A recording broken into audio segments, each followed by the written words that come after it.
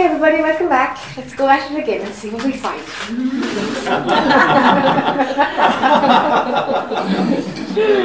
You never know where these things are going to go.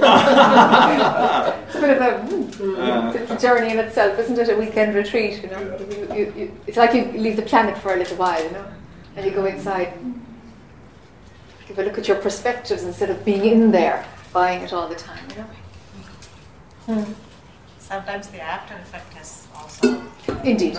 Of course it shifts something. Of course it does, yeah. Yeah. Mm-hmm.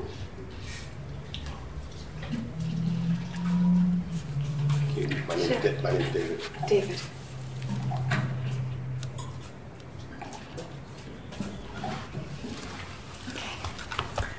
And I'd like to ask about something that may be related to the phrase I am. Okay. If I may do a little quick personal story. Of course. I have a recollection of being 5 years old and wondering if I could believe any of this. That it looked, as well as I could tell inside, this whole thing could be a play put on just to see how I was going to respond. Yes. Lovely. Of course, there was no resolution of that other than to carry on. Yes. There's a chance that in the story I just told, there's the I am coming into the world. Is that trigger any ideas or comments? Yeah, or maybe even deeper than the I am. It's more, because like there's, okay, so the I am, it's not I am David yet. Okay? It's I am. It's like existence. Something is here. Mm-hmm. Okay? So that had to be in place just prior to seeing the play, to seeing life, what looked like. Is this just a play? Is everybody just, you know, or some people, for example, a similar thing that I've heard somebody say was that, like, I'm here now today. These people probably just freeze frame, actually. And then it turns on when I'm out there, and that starts moving. Do you know? You know, just different, looking at the inauthenticity of it is still obvious, but it's taken to be existing. So the I am must be there, because I am is like the beingness.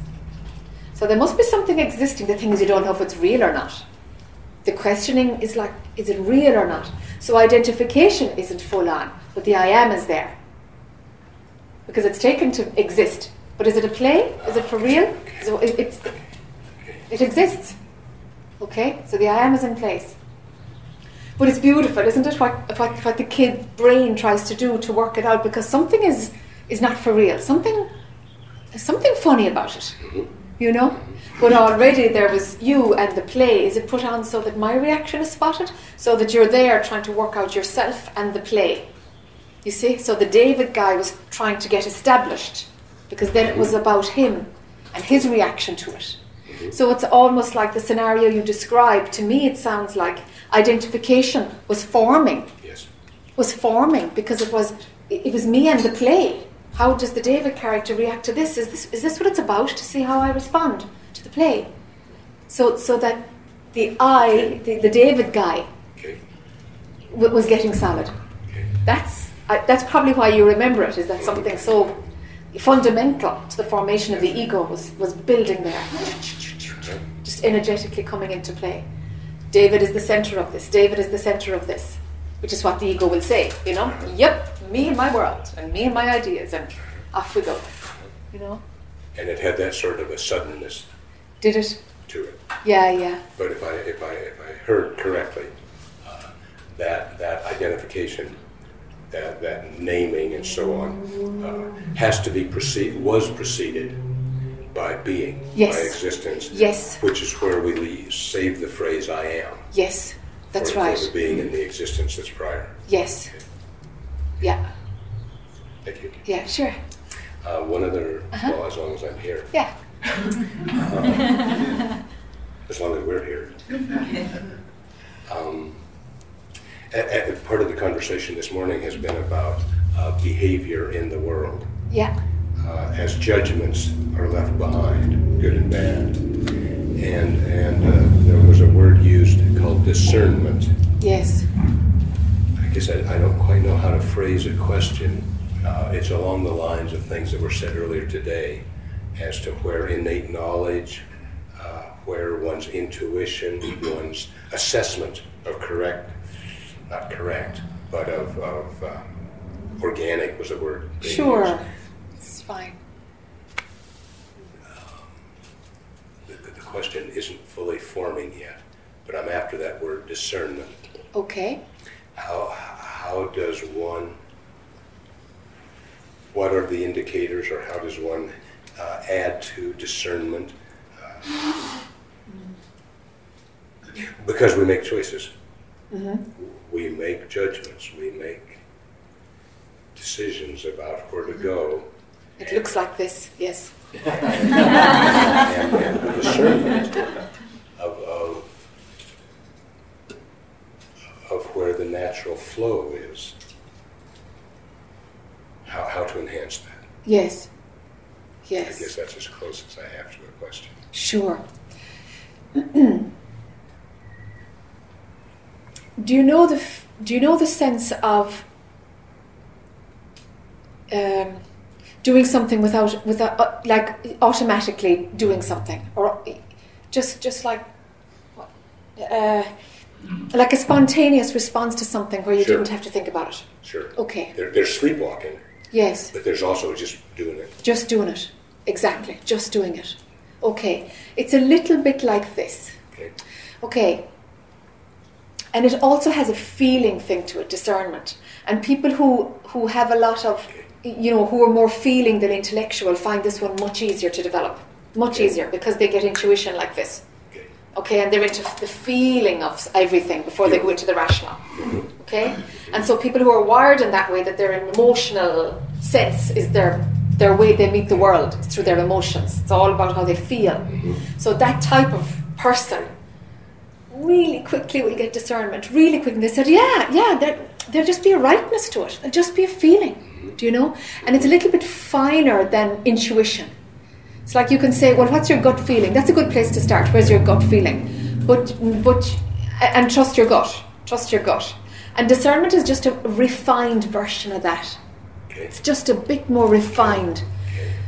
Okay. Your gut will often come really quickly. Discernment doesn't. Okay. Discernment doesn't come that quickly. Not quite intellectual. Yeah, no, it's not intellectual. And you know. But Yeah. more than just a reaction. Exactly. It's not just a gut reaction. And must be enhanced by doing it. Yeah, it for sure it gets stronger. Living out of your feelings, living out of your emotion, rather than out of your head. Yeah, but the feeling and your emotion is the intuition part. So if you're not a feeling emotional person, then that's fine. That's fine. Discernment is deeper. It's like the feeling emotional thing is, if you're not wired that way, you can't make yourself be wired that way. Okay? So feeling emotional people will get it really quickly, because their gut is the thing that guides their response anyway. So it's just easier for them to have a direct path. But those of us who operate intellectually and rationalize stuff, you kind of just have to take a bit of time, because the mind will come in and manage a situation really quickly. Right? That's our tool, no? Our tool. So, I would definitely have had a head pattern of like sorting something out, But then it's like, actually, I don't know what's going to happen around that. I don't know yet. And eventually you get something. You get something. You won't know why. Okay. You won't know why. You won't know what. It's a bit different to your intuition. Okay. Intuition is now I've got a gut feeling about it. And it's easy. I've got a gut feeling about it. But this takes a bit of time. Discernment does. What we're really doing, the only way you can develop it is by saying, okay, mind, I hear you. That's what you want to do. Fine. Let's just wait for a day and see if that's still valid. Okay. Or see if there's something else talking. That's the only way I think of developing it. Is like, okay, that's the mind's contribution. Fine. Let's see if it's still valid tomorrow. Or in a half an hour. If you park your mind. Because if you stay in your head about something, the ego is going to be the owner of the decision. Right. The wheels will keep turning. The wheel will keep turning. The wheels will keep I'm turning. used to not making a decision until the next day. Okay. You got to sleep on it. Okay. After you sleep on it, you know what to do. This is it. Okay. This is it. That's fine. That's exactly what it is. And there might be no logic to it, or there might, Right. or yeah, you know. After that, it's just for the hell of it. Yeah, that's it. That's right. Yeah. It's that quality of it, that like letting it come from someplace else instead of your head. Mm-hmm. Which sounds like what you do, huh? It sort of seeps in. Yes. So, Yes. When you're not paying attention. When you're not paying attention, that's the key. So then, at other times, like coming up here, could that movement happen when you're not paying attention? When there's no I want to, or I should, or I'm going to make myself, or you know what, all the dialogue that might come, for example, in a simple thing like walk into that chair. All right. So can all that be parked similarly? You know, as if you're going to sleep on it. Say, well, let's see what will happen. That's the mind's dialogue. Let's see. Okay. Yes. You see, so get out of the way the same way, and let that movement that you know from decision making, let that movement happen through your body. It's another way of parking the head dialogue around any decision, anything at all. Walking up here, if we'd look at that decision. So parking the mind's yeses and nos about it, and see if it happens. And that's a faster response than having to sleep overnight. For sure. If you can park it. Yeah. Then absolutely. Then you're ready. Bingo. Yeah. Okay. Yeah. The phrase I would use for that is, I wonder what'll happen. Yeah. I wonder what I'll say. Yeah. That's right. And then it happens. Usually. Or it doesn't. You know? No. You know, and if it doesn't happen, that's what happens. You know? Yeah. It's just, we're just talking really about the mind, you know, being used for what it's meant to be used for, you know, and not running the show. It thinks it's running the show, but it's not really. And it's like we're using the mind to observe that decisions get made, actions get made, things happen from another place. And that's the revolution, is that the culture doesn't have the other place in it. Yes. We didn't think we had any alternative Correct. to mind. Correct.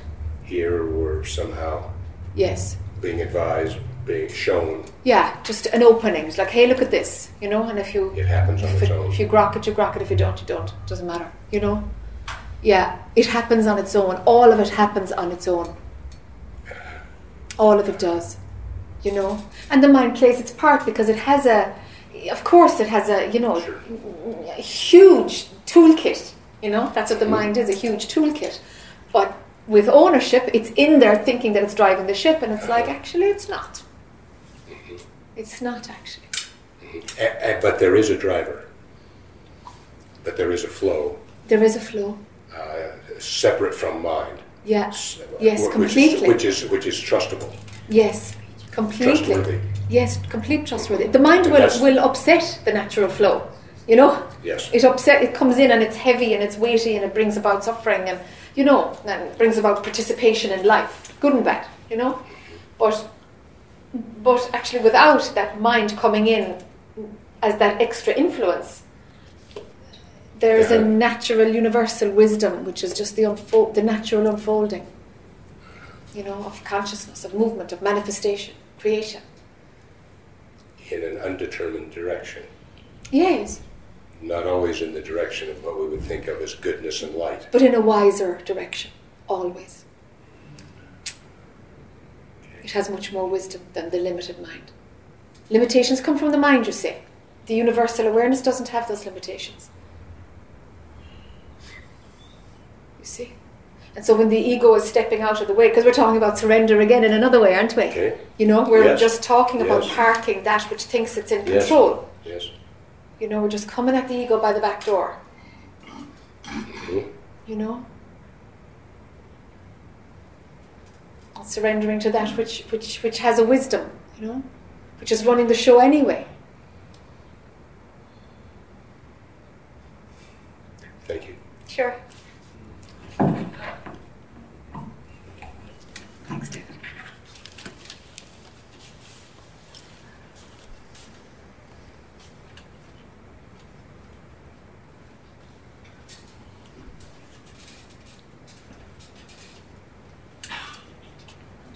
Hi. Alana. Hi.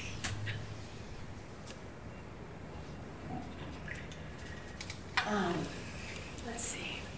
The last few years I've been going to India for a month in the winter and staying in Ramana's ashram. I love his words, I love his everything. Sure. And I hear his words, I read his books, but only recently did something happen that I'm not even trying to understand it, but I woke up one morning and I heard his words, it's all dreamt by the mind. Simple. Then after that, I think those were his only words, but then I also heard there's nothing, everything just is. There's nothing to fix, nothing to plan, nothing to do or undo. So since then, it's just everything's gotten very quiet. When was that? 10 days, 14 days ago. Okay. Really recent. Wow, that's really recent. So, I don't know. I just wanted to tell you Yeah. I don't feel like there's anything to do with it Yes. or not do with it. Yes. Would it be all right if it got noisy again? Oh yeah, it does get noisy. There are things on the outside that I have a son who's crazy. Sure. That's always noisy and Sure. problematic. But even that, right after that, it's a funny coincidence, he sort of fired me. He said, back off, leave me alone. And this is my prayer, that he would Yeah. leave me alone, not leave me alone, but do it himself. Yeah. And, I'm stunned that he can. Yes. It seems interestingly coincidental. Indeed. Yeah. So there's really more room now for Yes. just being. And is there an Alana there who's having this experience? Less and less. So, even if there's a grain, an ounce of an Alana there, is she dreamt by the mind, or? Yes, she is. And you know why I think she's still there is because I have this sort of, what's the word? It's like a sadness. There's a sadness that's coming off, like a longing or sadness, very slight, but it's as if I'm not totally let go of the old me, And is she sad, or is there? Where's the sadness originating It from? just feels very organic, like it's in my body. It could be, childhood thing or something, but when you strip that stuff away that distracts you, it's so simple in a good way. Yes. But I have to get used to it, I think. It's something to get used to. Is it? Is it? I mean, it's quieter. It used to be noisier, more chatter in my mind. Now it's quiet. Okay. It feels very natural, like a natural place to Yes. be. Yes. This is what I'm wondering. Yes, It is natural. Yes.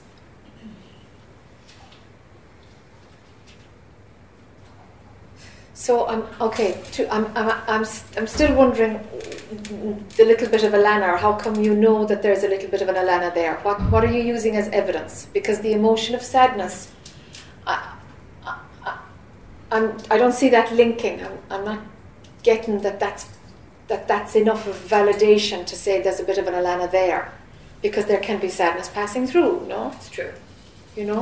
Things come and go. I just wondered if it maybe is a sadness of losing an old identity or... Okay. But not really. I hated that identity. Absolutely. Because mind will look for sadness because of something, all right? That's cause and effect.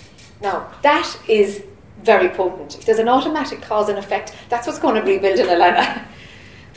Okay? Let there be sadness without any reason. Sadness comes, sadness goes. Might be about something, not be about something, doesn't matter. Okay? It's just sadness is seen, that's it. If you can, let there be less causes for things. And I don't know is very comfortable. Let it be very comfortable. I don't know, that's just sadness being felt. And if you have to work out what it is, it will keep chewing you. You'll figure out. It will come to you. Do you know? Mm-hmm. But if you don't have to name something, don't. All right. Don't go there. Yeah, don't go there, because you just create a density again. You give mind more power. Mm-hmm. Okay? It's not dense anymore. No. It feels No. It's not. It's an emptiness that's full. Yes. Yes. It's a nothing that's something, but there's no describing it. Yes. But it's not like some. I guess what I imagine these experiences to be so uplifting. It's not like that. Not at all. Okay. No. Yeah, no, it's not. And bliss comes, but it's like any other feeling or emotion, and bliss goes, and it's like, so what?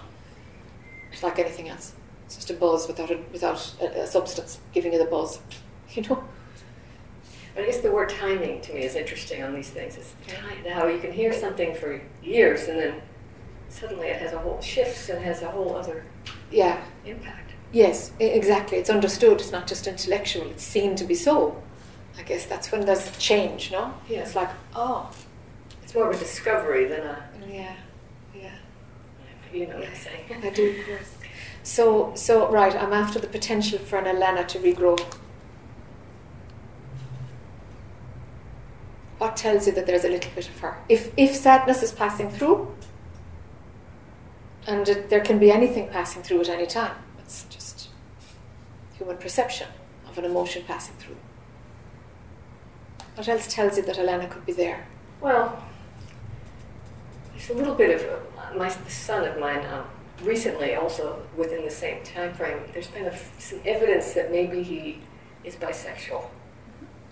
He's lived with 2 women and there's plenty of girlfriends and all that, but there's been some evidence, and I noticed there's a little. I don't have judgment about it. I want him to be happy, whatever. Mm-hmm.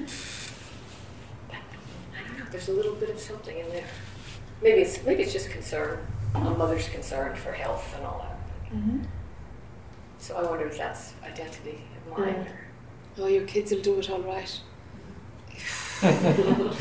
They have a unique way of doing it. They have a unique way of energetically, turning on some primal instinct, some primal connection. Yeah, it's quite extraordinary, that connection. It's just. But why? When I talked to Muji, you know who Muji is. When I talked to him one time about him, and he said, "What makes him so different than anybody else? Yes. Why is he different than anyone else?" Which is where I think identity comes in. I thought it was an interesting question. Yes, and also there's biology, and there's so much. You see yourself in your children because. That's right. There's layers to it, isn't there? But do you think that projection onto your child is ego also? Yes. You do. Yes, of course. Yeah. Of course. Yeah. So can we build on what Muji said then? And biologically, there's evidence that he's your son, but really he's just another guy. That's right. That's what he said to me. He said, the same God that's taking care of you and holding you and breathing through you, and it's the same one that's doing it to him. Yes. So it's so much bigger than me or mother or. Yes. So can you let him go? Yeah. Can you let him find his own way in the world and play whatever way he wants to play? It's a little hard because he has a mental illness, so it's a little trickier. He has his place in the world. That's right. He does have his place in the world. Of course. And he does cook, and he does have a lot of friends. He's still fine. He can take care of himself, so. Yeah, being whatever normal is overrated, It's all valid. And my ultimate fear is that he will die one way or another. We all will. Yeah. But that has to be all right, too. Yes, of course. Of course he's going to die. So that's the only, the question you asked me. Yeah. That's where I think Alana is to this. Yeah. So how about Alana accepts that her son is going to die? Someday he's going to die. Mm-hmm. And the timing ain't up to you. And I can't prevent it. Not at all. We don't have that much power. No. We think we do. We like to think we do. We don't have any of that power, not at all. And that she accepts that, his place in the world just can't be determined by you. He'll find his own place in the world. You'll be there to support as you would be with anybody. And thirdly, you let him go as your son. That's a big one. Uh-huh. He was yours for a while, Mm-hmm. Give him back. Yeah, give him back to where he came from. Yeah. just appeared in your life for a number of years and send them off again. But you know, when all this happens, it opens up the space. Sorry. I thought somebody called my name. I'm sorry. I thought someone called my name. Okay.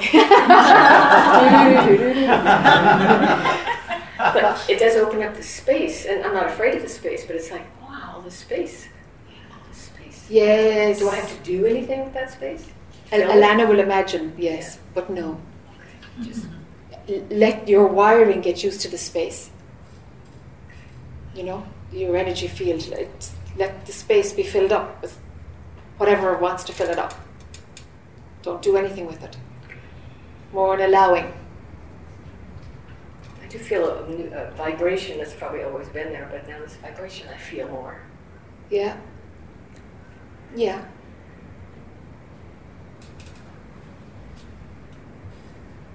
Interesting journey. Yeah. Yeah. Oh, thank you. Sure.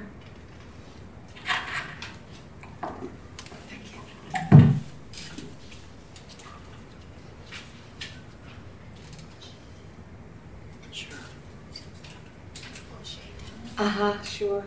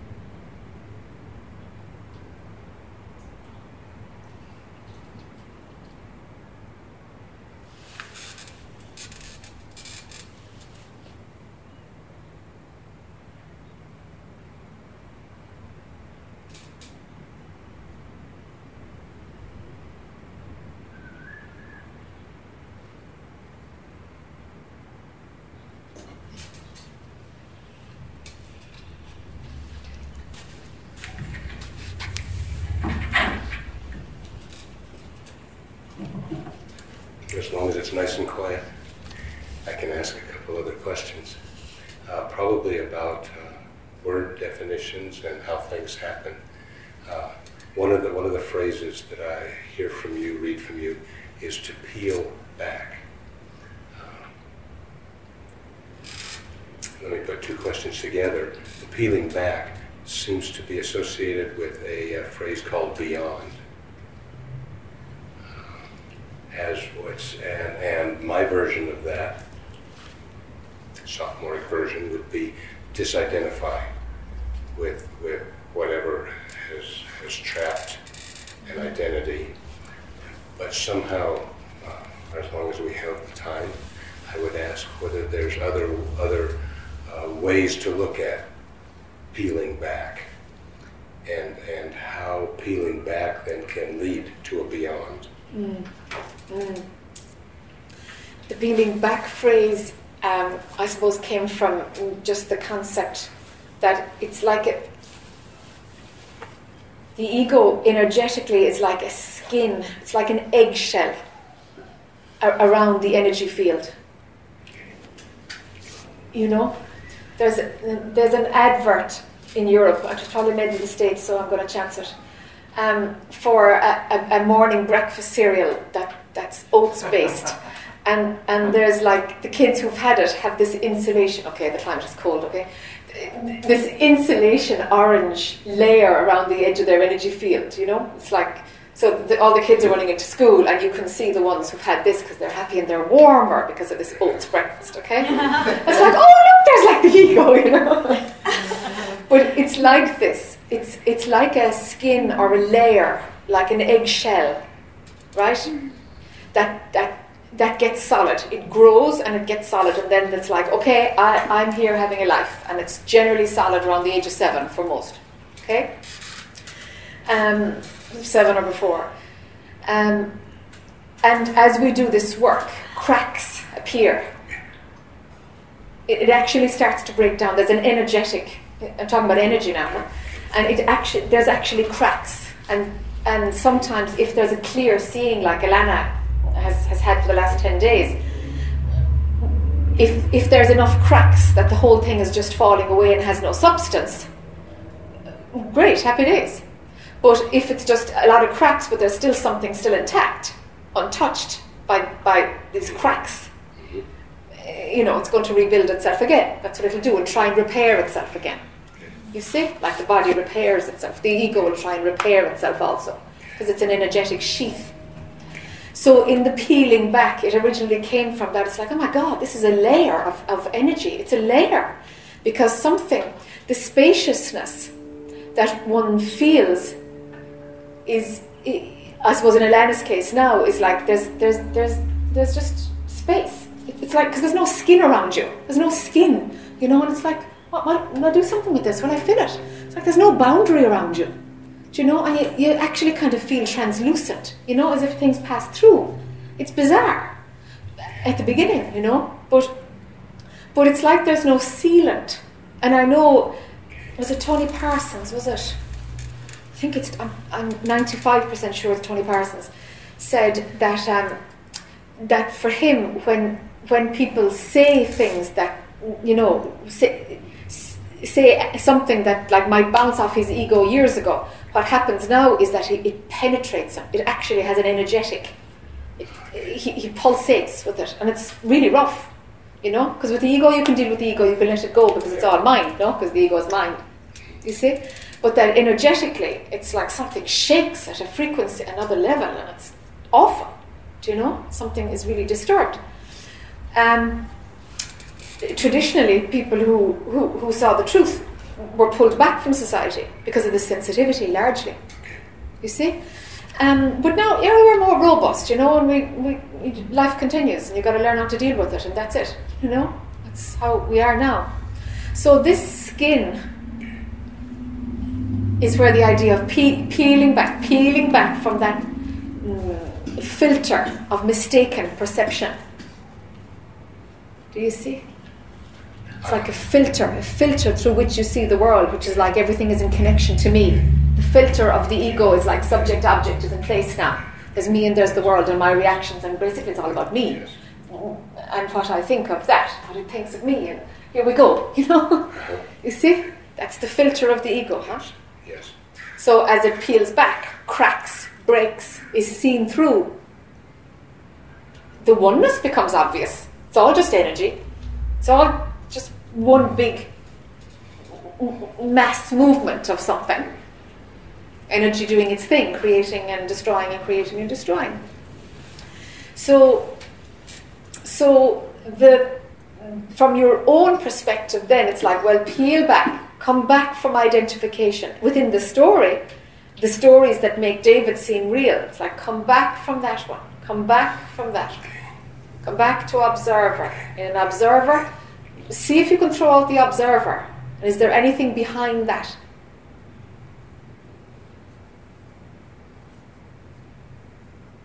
Do you see? Partially. I'm working on it. Sure. This is a nice new phrasing. Yeah. That's where the peeling back came from. But I suppose I use it now like, come on, back. Because it feels like it's at the back of your head. For most people, it feels like you're going back there. Okay.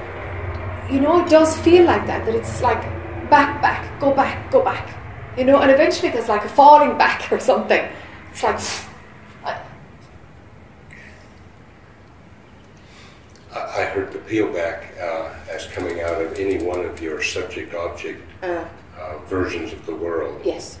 And as you step back from that, that's stepping back out of this orange shield. Yes. And enough of those. That's right. Slowly weaken.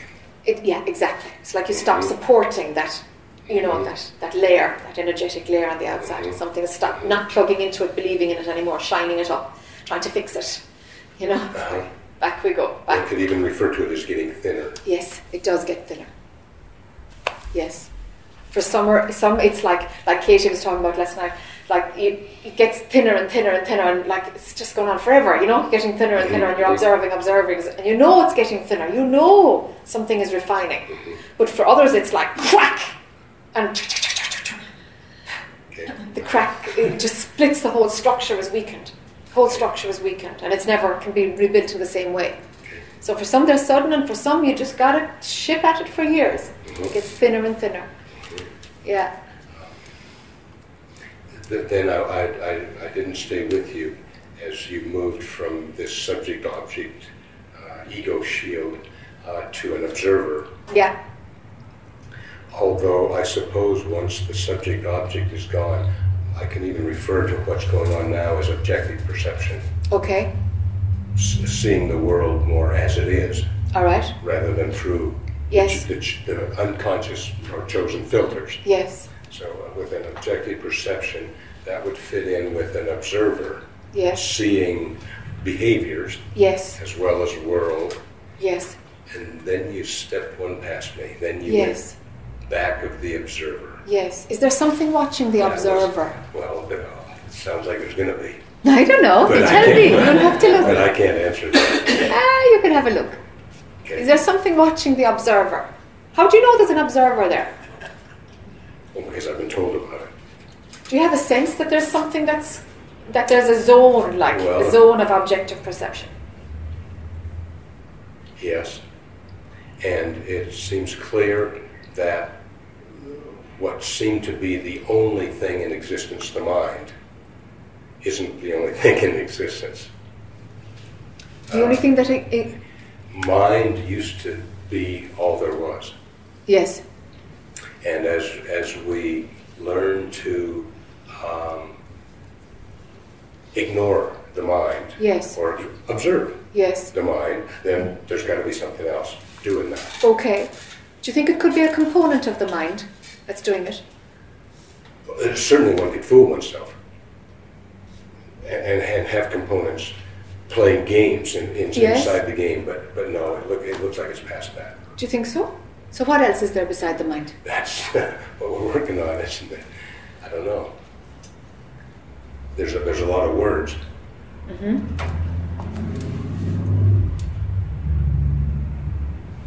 But all I can be aware of is that setting the mind aside, Okay. or seeing or observing or Yeah. being aware of the mind, Okay, and so what it's is got to come from somewhere. what is doing that seeing, observing of the mind? All I can say is somewhere. And how do you know it's not the mind?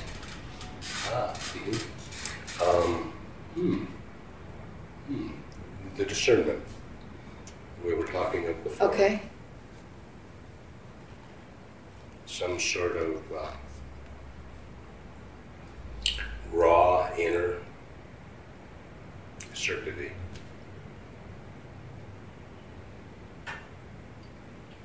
Oh, I hate to disappoint you. That there's something other than the mind. Oh, go ahead. I mean, Yeah. I can see disappointment. It's a now and then. refined version of the mind. It's that what's, observed. it's what's behind the mind. Yeah. Okay. If the thing that's watching the mind is the mind also. The observer then Yeah. is a mind, Is a function. mind Okay. function. It is. Okay. And even the naming of the observer is mind also. Agreed. Right? So whatever is doing any looking Okay. at all must be something that can see something. Okay. That's the work of the mind, Okay. because it's got subject-object. Okay. Okay. Cool. Okay? With you. So even if it's like, David looking at his sandal, subject-object. Mm-hmm. Observer looking at Mind. David, Okay. subject-object. Got it. Yeah. Okay, then we pull back, all right, and say, that's the observer. Okay. The thing that's seeing the observer is probably just the observer. Okay. Dog chasing a tail now, Okay. still the mind. Okay. Okay? Now, Here comes the question again. the mind can't go to beyond, Okay. but only the mind has that program that there is that there is something to be gained. The mind has, because it does subject-object, it always has that idea that, well, there is another state, there is something else. Not in the way mind is saying it, because the mind can only imagine there must be a place or a feeling, because that's the way it sees things. Right. It sees things as to be described, whatever it is, Yes. but it can be described. If something can be described, it's been created by mind. Somewhere along the line, a concept brought it into reality. Okay. All right? Yes. So anything you can come up with fundamentally must be thrown out. Okay. Anything you can come up with, if you can name it, if you can sense it, if you can smell it, if you can feel it, it's mind. It's mind. Okay. Even consciousness itself Okay. is mind. Okay. It's kind of getting rarefied and very thin, but it's still the same capacity. It's not like, you see, there's like Okay. personal mind, Yes. impersonal mind, observing capacity. It's all the same. It's all the same. It's all still within the human capacity to Concepts. yeah, exactly. They're all still concepts, you see? Different aspects of the mind. And it gets finer and finer. But all of it needs mind. Any of it, existence itself, needs some capacity to be conscious in order to know that it is. Existence itself needs the capacity for consciousness, which is only inherent in mind. Did I come along with you? Almost. I'm getting into kind of subtle ground here now. Okay.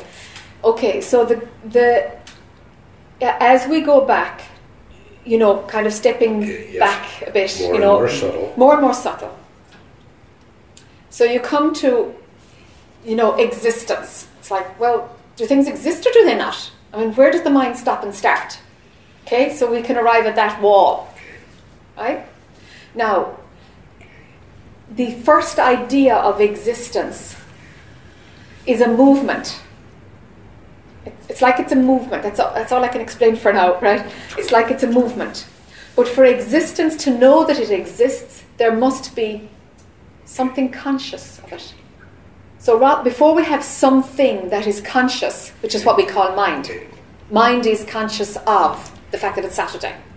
All right? So before we have mind being created as a simple thing, being conscious of something, we have consciousness itself. There's no body being conscious yet. Did I lose you? I lost it in that last sentence. Yeah. Before we have mind Yeah. being So, conscious of itself. What I'm doing is I'm peeling it back to where, it's all mind, but it gets so thin it becomes consciousness. Okay. It's like consciousness is the birth of mind. Because to say it's all mind is going to catch you down the line. As you go further, it's like, actually she was wrong. So I'm just going to have to open this part, all right? So I'm talking about kind of the arrival of the first mind, let's say, all right? So existence itself, for it to know it exists, right? There must be some ability for it to see itself. So what is said is that existence reflects to itself. There's a reflection of it. Yes. All right? And so it thinks, oh, I exist. I exist. Yes. Something exists. Otherwise, existence would never have happened. Okay. Because unless there's an awareness of something, we don't know it exists. If there is an idea, like there's an invention that nobody has ever thought of, that we don't even have an inkling of it because it's going to come in 500 years' time, an invention that might be so practical and change the world like the internet has now, some huge thing that changes everything. But the invention is so far away from us, it's not a dot, not a twinkle in anybody's eye. Okay? So, because something hasn't, in any way, we've no sense of, No existence. it doesn't exist. Okay. It just doesn't exist. But you can't know what doesn't exist in that way. You can't see what doesn't exist before it's reflecting itself. Am I completely confusing everybody? It's fun words in the right order. You sure? It's all right. Positive. All right, okay. All right. So this is the dream, this is the movie, this is the matrix, is that existence can only appear to itself. And so it imagines that there is existence. All right? Now, we don't have anything existing yet. There's just existence. And it's literally a reflection of a piece of energy reflecting itself. It's like, oh, something is. Nothing is yet, but something is. There's an ability to exist.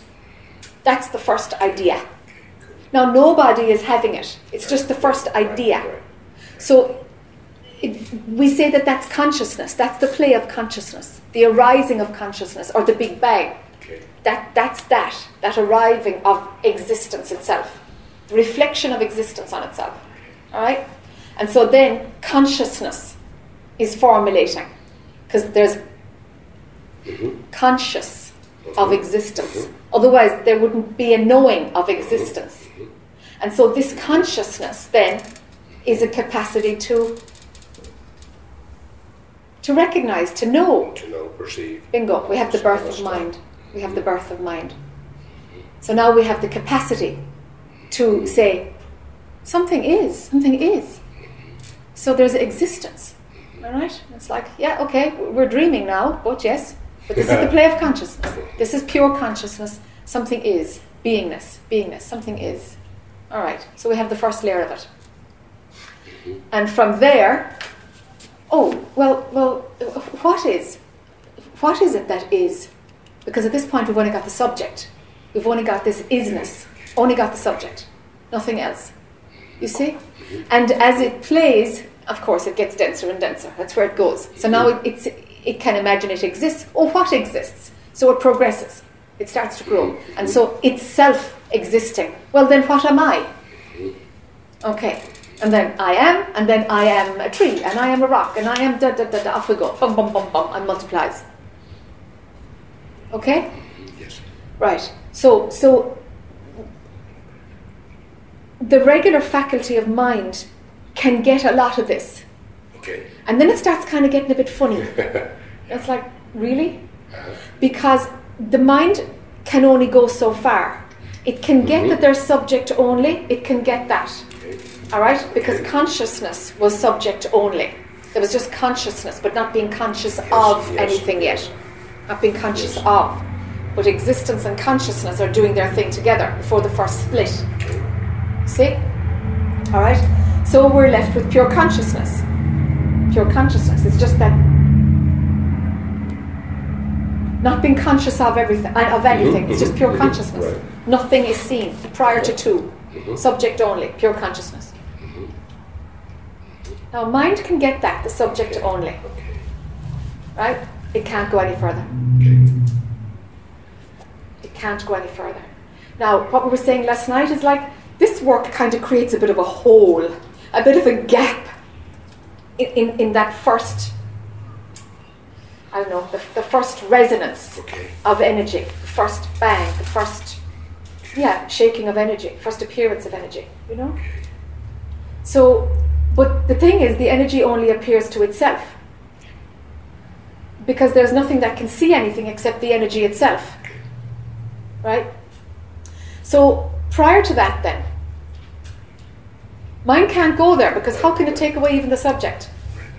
But strangely enough, there is some capacity to know, but there's nothing to know, there's nothing there, you know, but all we can do is play with mind and say things like beyond, or prior, or nothing, and take the idea of nothing away.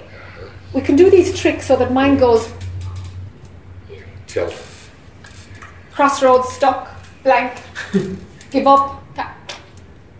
It's banjaxed. It's like it's a spanner in the works. You know. I don't know if you have those phrases or not, but Sure. it's like, okay, all right. It's like logjam. You know? You see? It's like, And somehow it just becomes simple. And it's like, thump, something happens, and the energy that is existence, consciousness, subject, object, duality, and the dense dualistic thing that we have, it's just energy. And that's not even real, that's only appearing to itself. And that's what we call awakening. It's just seeing that it's all energy appearing to itself. So it actually has no solid existence at all. Its existence is dependent on itself. Its existence is within itself. You see? Because existence is part of it. It's built in as part of its own program. You see? So with this work, we can play with mind and go in person and go observer. We still are looking at mind as far as pure perception, pure consciousness. And then mind has to be told, you can't go any further, thanks very much. Do you know? Now I get to ask the question, who tells mind it can't go any further? Yeah, mind tells mind that. Okay. Yeah, it's like it needs to know that so that it'll stop wanting to get it. Stopped here. Yeah, it's like it just stops here. That has to be accepted. And the mind can accept it. And if it hasn't accepted that, it's going to keep on, no, I want to get it, I want to get it. And it's like, you can run that desire forever, or it can be known, actually, that's a bit of a, you're beating your head against the wall there. You got to be willing to give up. That's right. That's right. And the mind can't go there. It's just not wired for it. It's not wired for it. That was a wonderful set of words. Did it make sense? Absolutely. Happy days. Absolutely. Great. I may not be able to replicate it. That doesn't matter. and it may not have a logical, rational flow to it. Yeah, it doesn't really. The words all fit together. It doesn't really. It gets a bit hairy, Yes. It does really, because because you're going to where it's not logical, it's not practical, it's not, but yet it might resonate. And if it does, great, and if it doesn't, chuck it out. Thank you. Sure. Those two questions were fun again. Sure. Thanks, David.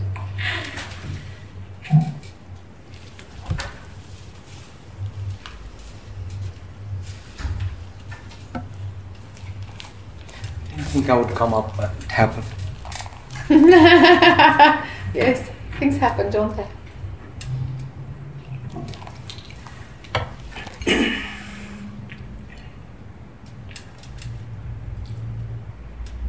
So when Ramana says, I am, not I'm this or that, just says I am,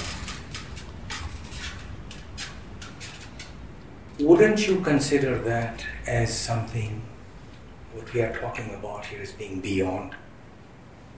Yeah, it's funny,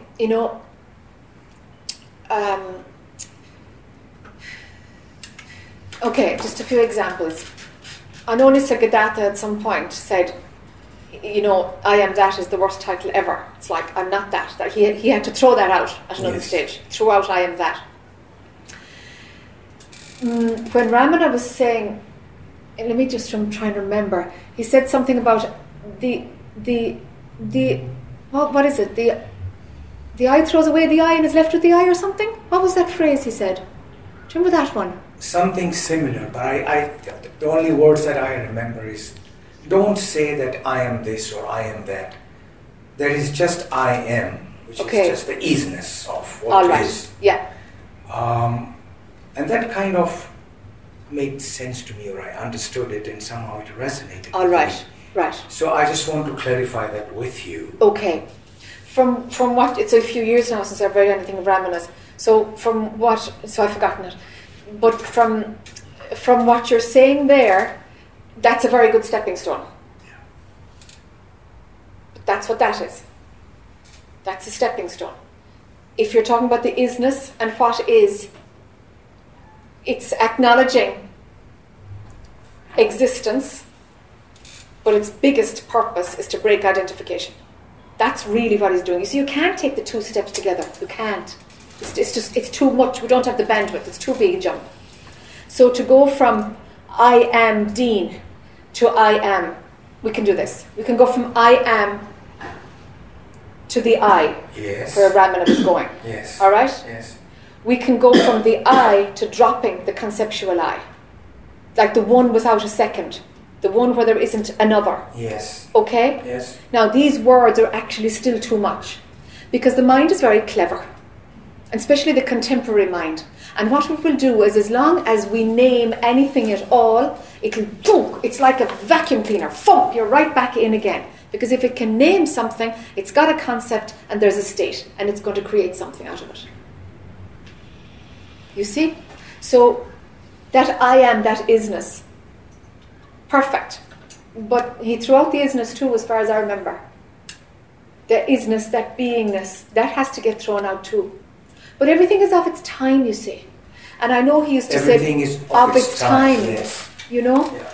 And so, you know, the absolute or pure consciousness, I know in Born to be Free I use the absolute all the time. So I'm going to have to name something. Even though, sure, of course, I mean, then you come to the last chapter and it's like, actually, sorry, but the absolute is a bit of a lie, you know? There isn't that either, you know? There isn't. Yeah. You see? So that's a technique to go to the I am, the isness, the beingness. Yeah. It's very useful because it stops that plugging in to the drama. But that's not the end of... Not at all. It's not the end. No. Stepping stone. So, there are some teachers, Advaitic teachers, who say that this ordinary awareness is no different from, if you will, the ultimate awareness. Because some people say that there is this ultimate awareness. And then there are teachers who say it is only one awareness. This is it. What you think, which is very ordinary, is actually extraordinary. Because that's it. Do you have any comments on that? Yeah, the word awareness always throws me a bit because it means different things. If I can just exchange it for perception. Please. There's a gazillion modes of perception. This regular perception, we're in a room on a Saturday afternoon, just perception. Yes. There's a perception that comes out through these eyes and registers in this brain that it's Saturday afternoon and we're sitting in a room. Okay. And then there's other layers of perception, of the oneness of everything, and that there are no people here, there is no room, and all of this is just labeling. That's just mind labeling the whole thing, and that's what makes it appear as real. So there's the perception that knows that. That's all there as well. It's all sitting there. That's another layer. No? Outside of all of it, doesn't perceive at all. Isn't aware at all. So you can have an ordinary awareness or an ultimate awareness, but they're all ordinary. Exactly. They're all ordinary. There's only awareness. Can I say that? There's just awareness. Yeah, there's just perception. Or awareness, or yeah. Yeah, because you like you said, you're a little allergic to this word awareness. Yeah, it's just people mean different things, so I back away from it a bit.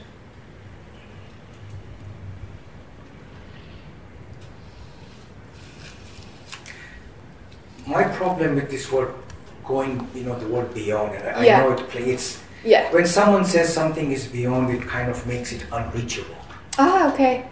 See? For the mind, yes. For the mind, yes. Whereas if someone says that this awareness, which we all share, is one, somehow the mind can accept that, to say, yeah, there is really no difference, there's only one awareness. Yes. Yes. Yes, whatever works. Whatever works. It's exactly it. Whatever makes mind calm. Because mind wants to understand, and mind wants to find an explanation, and so give it, just feed it.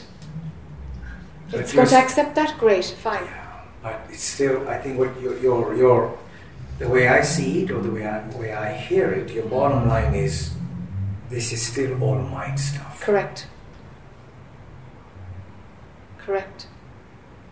And I'm not denying it, you know? Yeah. At a certain level, this is totally a room with a blue carpet, like. That's valid too.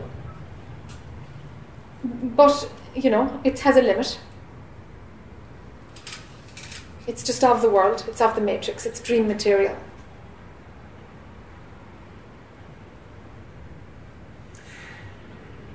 In your search, did you sometimes feel that there has to be, intuitively, there has to be something, ultimately there has to be a perceiver, which is cognizant of all perceptions. Did you go through that phase?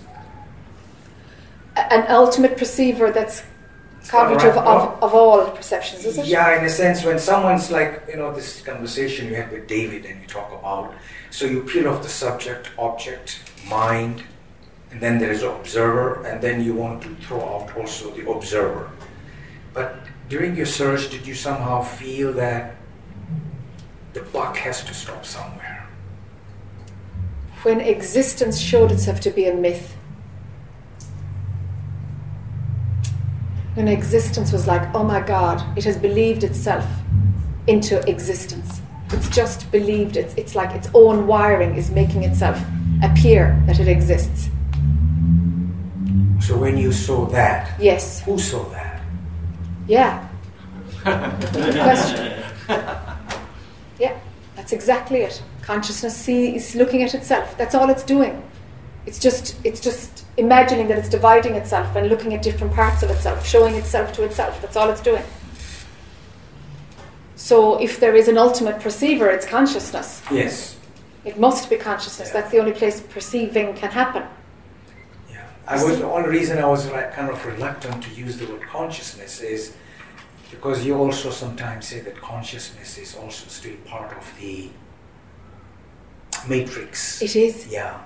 So, and that's why I was reluctant to use that word. What if there is a deep feeling that there is definitely something beyond that? You get this feeling that there is something beyond all of this that we are talking about. Yeah. You don't have a name for it, but somehow you innately know that. Yes. That's what we point towards. That's what we are pointing towards. That's what the signpost saying beyond and the direction, That's what that signpost is about. But it's not phenomenal. Which is not phenomenal, No. yes. No, it's not. Yeah.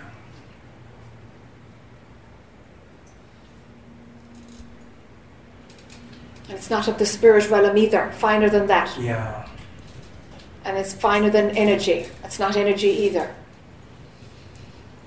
So do you think that some of these Advaita teachers are actually using these terms in a way to appease the mind for the seeker? Oh, anything To can go happen. to the... Sure, anything can happen. Consciousness is going to use every single trick in the book to show itself to itself. Yes, because the mind has to be given answers too, so that it stops looking for the next thing. That happens too. Sure. Yeah, leave space for all of it. All of that. Yeah.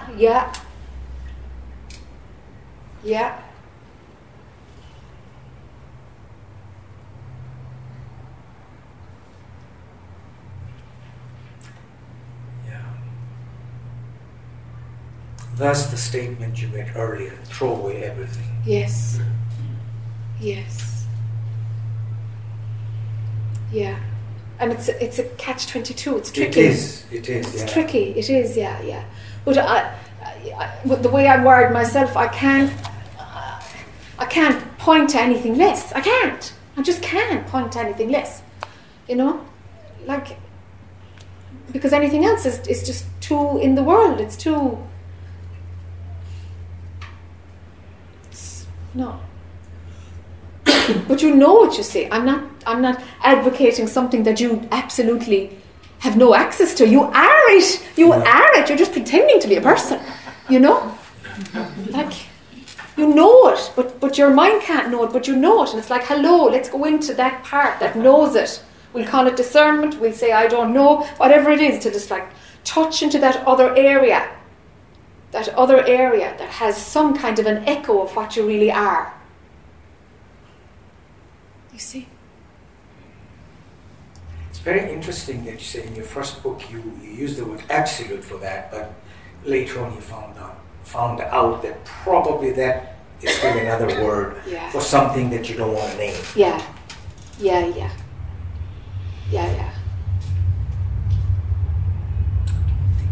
Sure. Mind wants an answer always, doesn't it? Yeah. It's just, yeah, it does. And it always will. So it's like, it's really good to tell the mind, you know, there are no answers, and let's actually be happy about it. Be happy about it. And there's a relief. There's a relief, you know. It's like, no, you can't go there. Oh, happy days, you know. You don't have to work this out. Yes, happy days, you know. Because it shows itself from someplace else.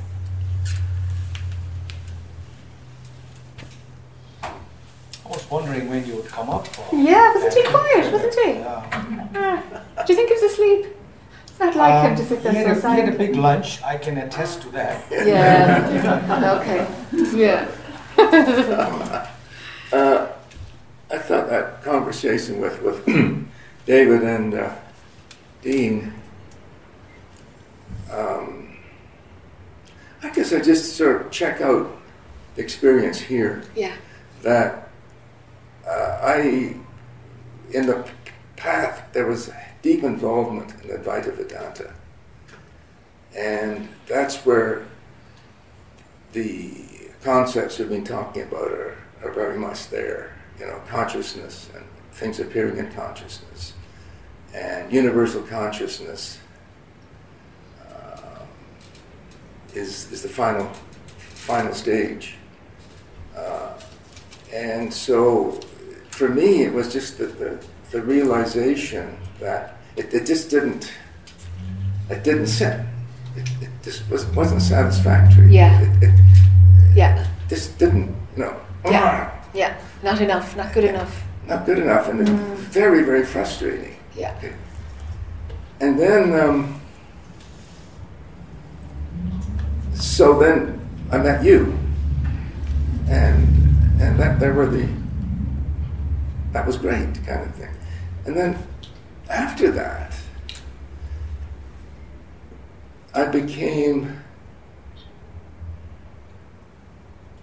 we had a Buddhist teacher come to the retreat center for a long time.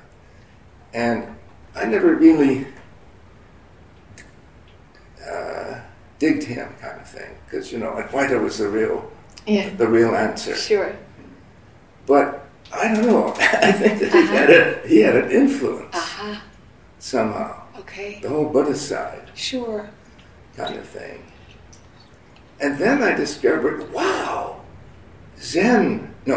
classic Zen Buddhism, you know, Chan, of the patriarchs going back to the 600s, not what happened to Japan. I mean, they had it. Yes. Yes. You know? Yes. And it doesn't really make any difference whether you know, there's no need for confirmation. Oh my God, there's a whole other school there that had it. I mean, it doesn't matter. Yes. And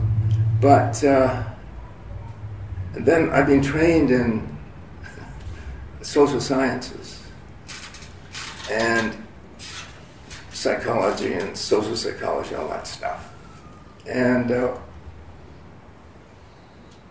what I think what I realized was that there's a huge difference between the Indian mind and the Chinese mind. Okay.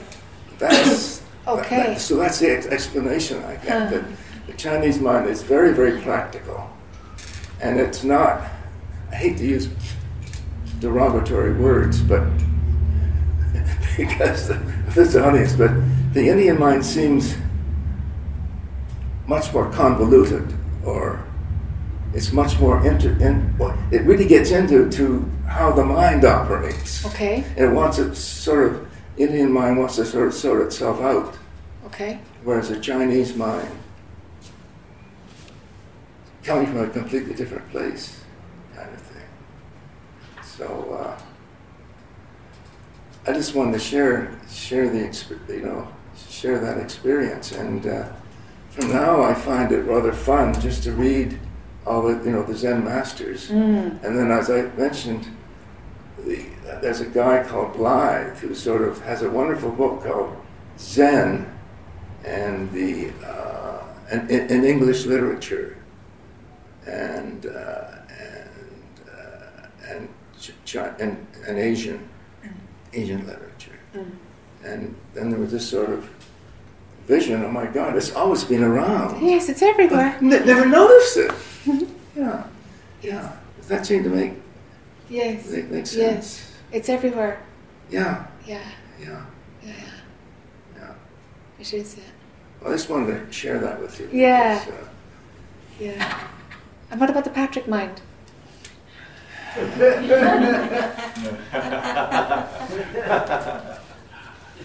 this helped what I just described. Yeah. Because what you just said was that the mind, when it gets right to the end, you get right down to that thin line. When the mind gets down to that thin line, it has the ability to stop and say, "This is it."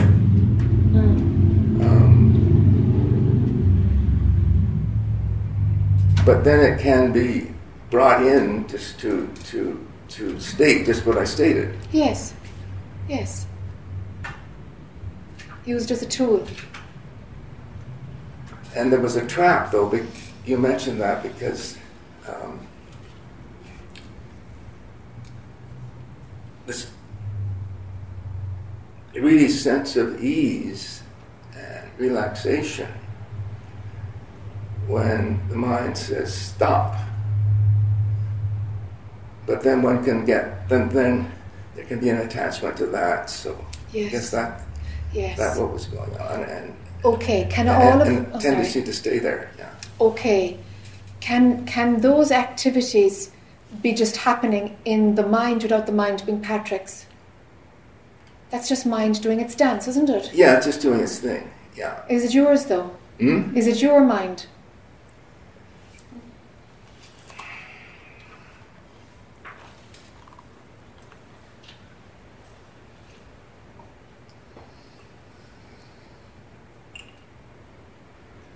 There's a sense of peace and rest because the intellectual mind, which has been going on for decades and decades,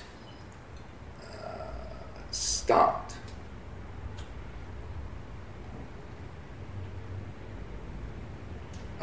But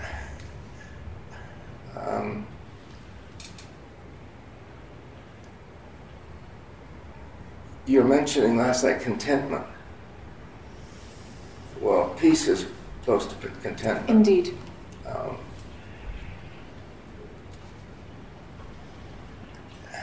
And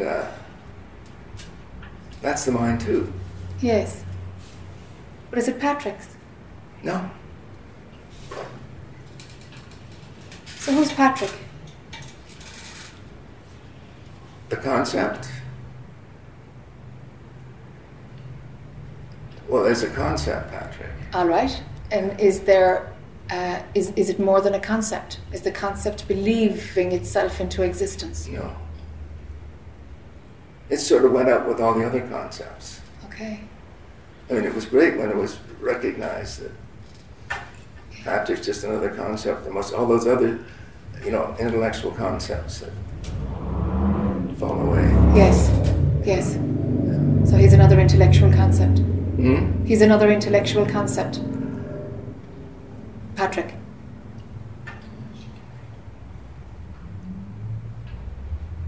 Which fell away. Okay.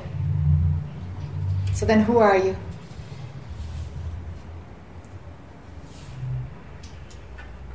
And what is it that's here? What is that?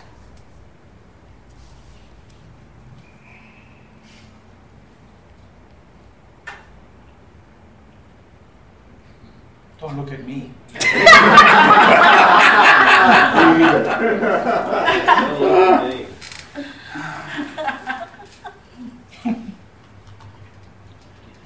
Perception.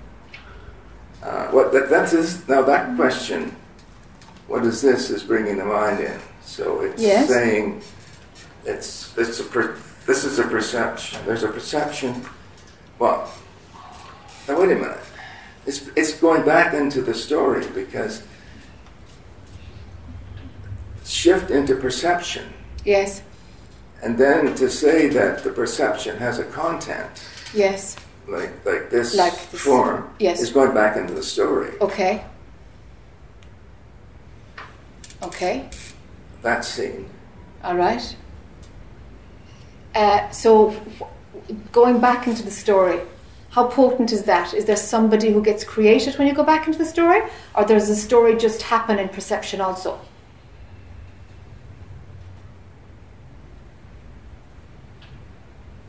Is there perception of a story, or does the story have a bit of gravity? There's just a perception of the story.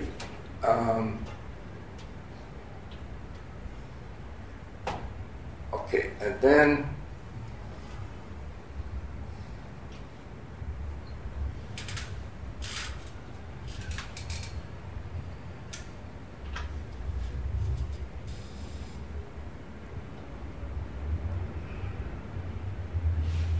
what we were talking about last night.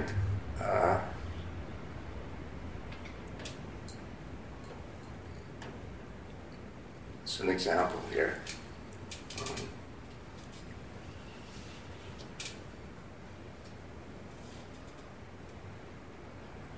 Desire.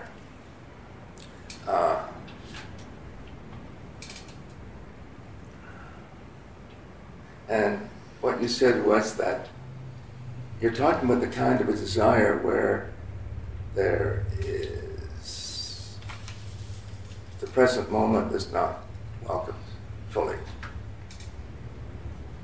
So if there's a desire for something, it can mean that present moment's not existing. There's a rejection of so something. that's where there the is work. none. That's where the work is now. It's Okay. It's the discernment. Okay.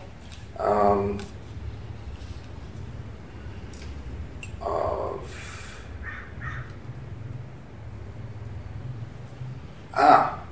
in other words, last night you said contentment. If the contentment is there, we're dropping back down into Okay. contentment. All right. Then, if contentment is not there, then desire arises. Okay. That's and so then we're going down to the discernment Right. of when, say, the third glass of wine is celebration, Yeah.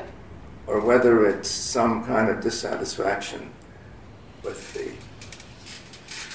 what's happening in the present, or Okay. whether eating, a little bit indiscriminately Yes. is a sign of some kind of non-contentment. Yes. So that's where the work is. Yes. So before we worked on the identification with security, Yes. and my security and Paula's security. Yes. That seems to have gone. That's Yes. gone.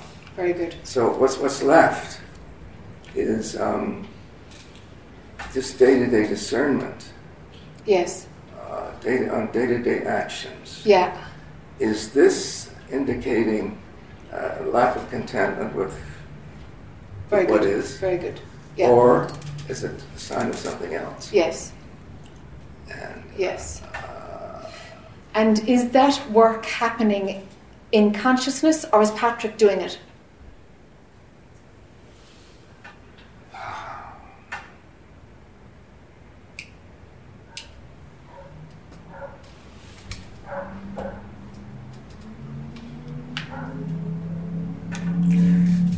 I think that it's not, if it's happening in consciousness, it's not really happening so much. Okay. You know what I mean? I do.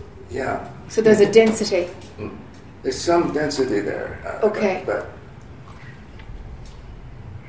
it's sort of shifting Yes. Yes. between Patrick discerning Yes. and consciousness discerning, or universal, or the observer. Okay. Maybe, I don't know. That's okay. It's So when it's denser, is it that the Patrick character is doing it, is discerning, or are you discerning?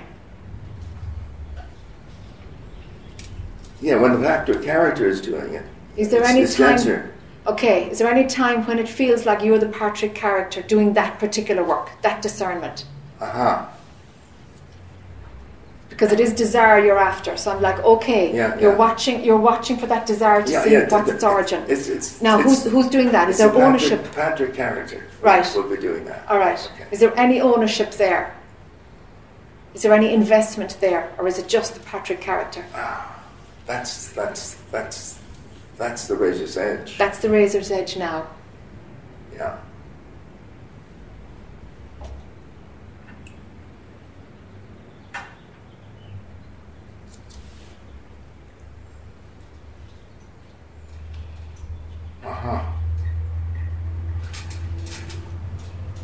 Now, if it's not the Patrick character, what is it? Mm-hmm. Because it's still, I think there were flashes of it going on without the Patrick character. Okay. So what's that? What's going on there? Yeah, what's going on there?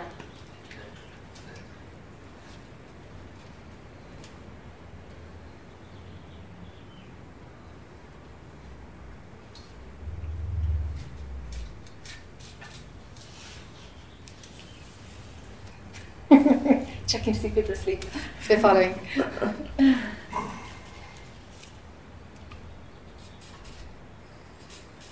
Wow, that's a good one. Uh-huh. What is it? Uh-huh. What is it?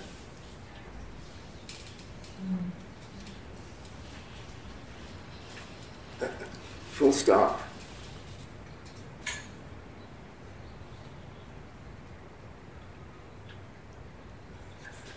Absolute full stop. All right.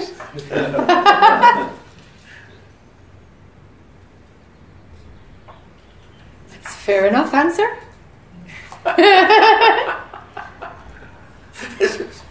Remember at the bar, I wanted to go into a monastery. Yep. And you saved me. But it's sort of like, you said at some point, it's just ridding, it's just turmoil. Yeah. Yeah.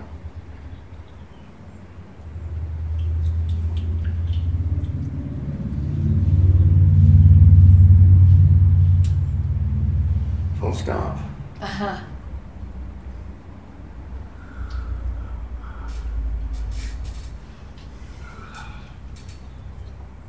I think I just better sit down. Oh, wonderful.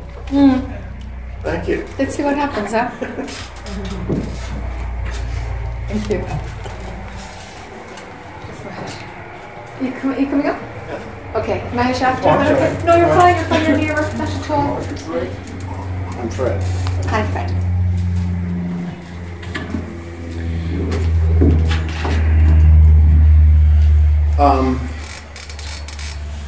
So I have been playing with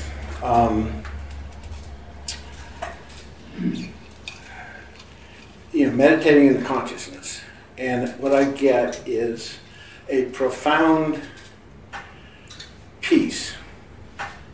And my understanding, the difference between the absolute, although there's some issues with it, and consciousness is that consciousness is temporary and disappears. And so I've been playing with, when I meditate, I will often lose consciousness. And so playing with the sense, and it's kind of difficult to observe, but to see what it looks like as I lose consciousness. And it seems that it's deeper, but it thins out. But I don't know. I haven't played with it enough. There's just mind, but I don't want to impugn anybody else's mind, but my mind is a sleazeball. It will think anything. Yeah. And is sneaky and yeah. And so you're not alone. I don't trust. I don't like. I like peace because there's not as much judgment in it as joy and bliss and that stuff, because I don't trust my mind in that regard. Yes. But okay, so when you meditate, Fred, something thins out and everything disappears. Consciousness disappears. Gone. Yes. Okay. So what do you play with, or are you playing with it afterwards, or where? No, while Slipping into it? Slipping into it. Oh, okay. I mean, I was just trying. I'm saying, hey, wait a minute. How do I? And Mr. Gadada said, stay in the consciousness and stay present, and view the consciousness as temporary, as coaching. Yes. But that's a mind exercise. Yes. And right now, I'm, coming down here thinking about it, I'm absolutely stuck in the mind trying to get to self. Yes. So it's just, Yes. but that'll pass. Okay. See, I like to sleep on it too. Sometimes sleeping on it is 30 minutes. It's usually overnight because that's the practice. And I just get all kinds of value out of that. I have a company, and I just say to myself, I'm going to sleep on it. And I'll ask myself in the morning, and 80% of the time we'll get a clear answer. A good clear. There's something I'm happy with, and if I don't, I'll sleep on it another night. Yeah. And then I'll get 80%. It'll happen the next night. Yeah. And my experience is the worst thing is to not make a decision. If you make a decision and it's 180 degrees out, you go that way, you'll find out quick. You will. You'll learn. It could be the circumstances changed. You didn't have enough information. Yeah. And it works out all right too, because there's a learning from it or whatever. Yeah. No, I loved your approach. Just make a decision. Yeah. Okay. All right. So we've got this Fred character who meditates, and then there's no consciousness. All right, and so it's like the center of symmetry, or our reference point is the Fred character, who can easily, adjust mind to like stopping where there's no consciousness. Okay, it's great. I mean, a lot of people just like have a sense of what you're talking about, have a sense that consciousness can disappear. But you can do it, huh? You can actually just sit there and it can go. I can generate a no thought state immediately. Wow. Losing consciousness, that's more that I can't do that on the fly. Perfect. That's great. It happens a lot. Yeah, sure. I think it does. But I can't generate it yet. You can't generate it. Yeah. That's all right. And here's the why. Is because Fred is the reference point. Who's having this meditation experience and a lot of the time losing consciousness, okay? Right, losing consciousness, that's the reference point. That's who you are. Yeah, right. And the Fred guy gets turned on. Say that again? Yeah, like switched on, like. Sorry. I haven't tried that to get turned on. Maybe I ought to try that. Give me some homework.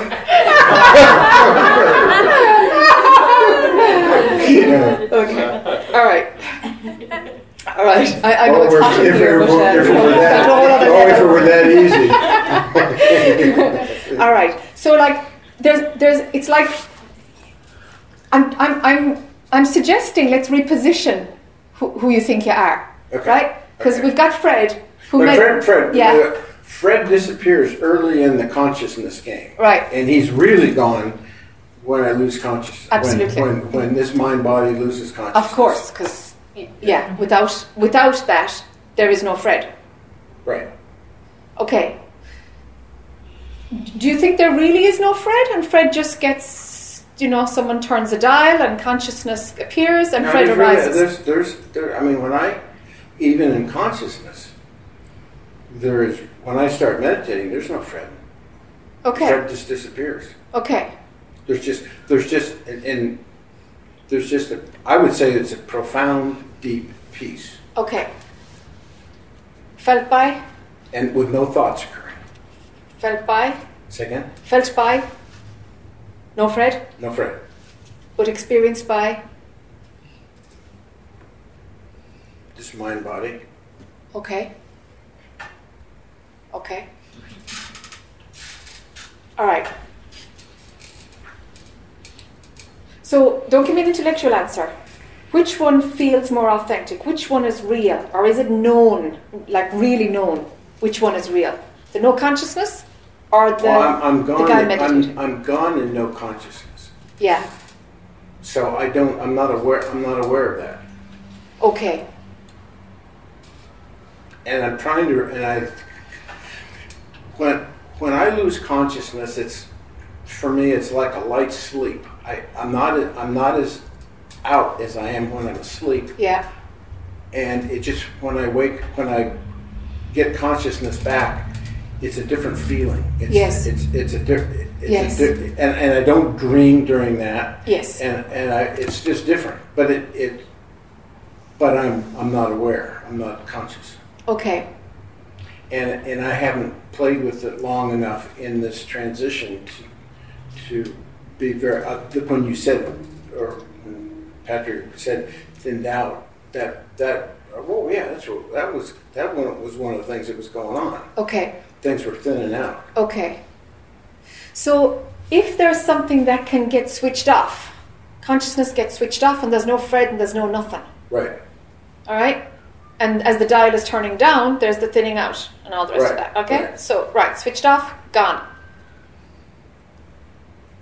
Can that which can get switched off and get switched back on again, Yeah. can that be real?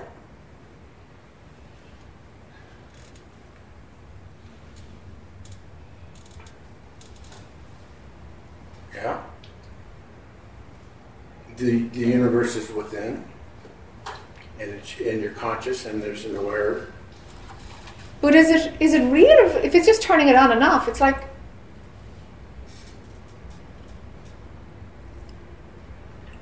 there isn't a whole lot solid in that, is there? Because when it gets turned off, it is gone, huh? It's like Yeah, nowhere. that's a good point.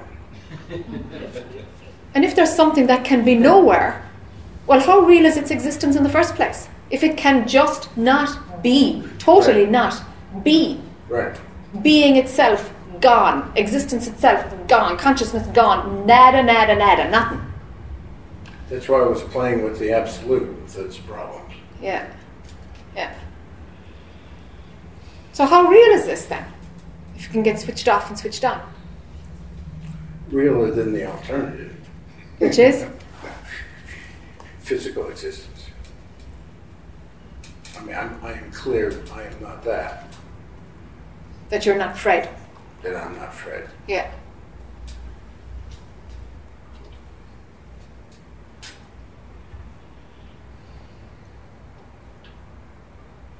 But you got to find out if this physical world is real. Or if it appears as real. If it's something gets... Well, I'm clear that I exist, or that there is an existence. I'm clear about that. But when it gets turned off, when it gets turned off, where is it? it's gone. Well, how can something that exists not exist? Just by the turn of a dial. Right. Good question.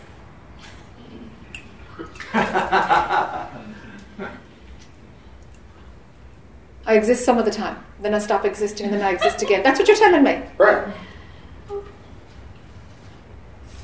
That's my awareness. Sure. So it's a secret. You gotta figure it out, don't you? That's the fun. Yeah.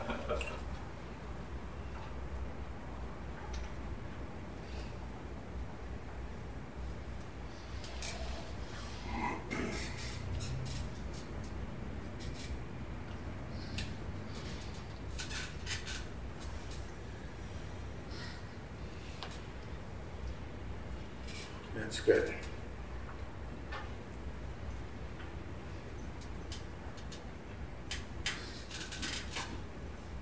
Because I have been thinking about it the last day, and I am absolutely stuck in the mind thinking about it. Sure.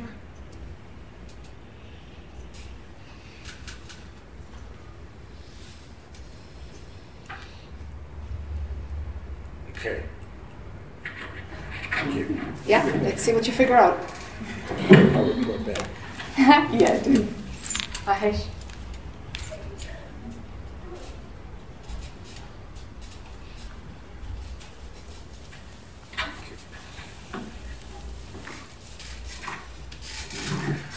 I have actually a very quick clarification question.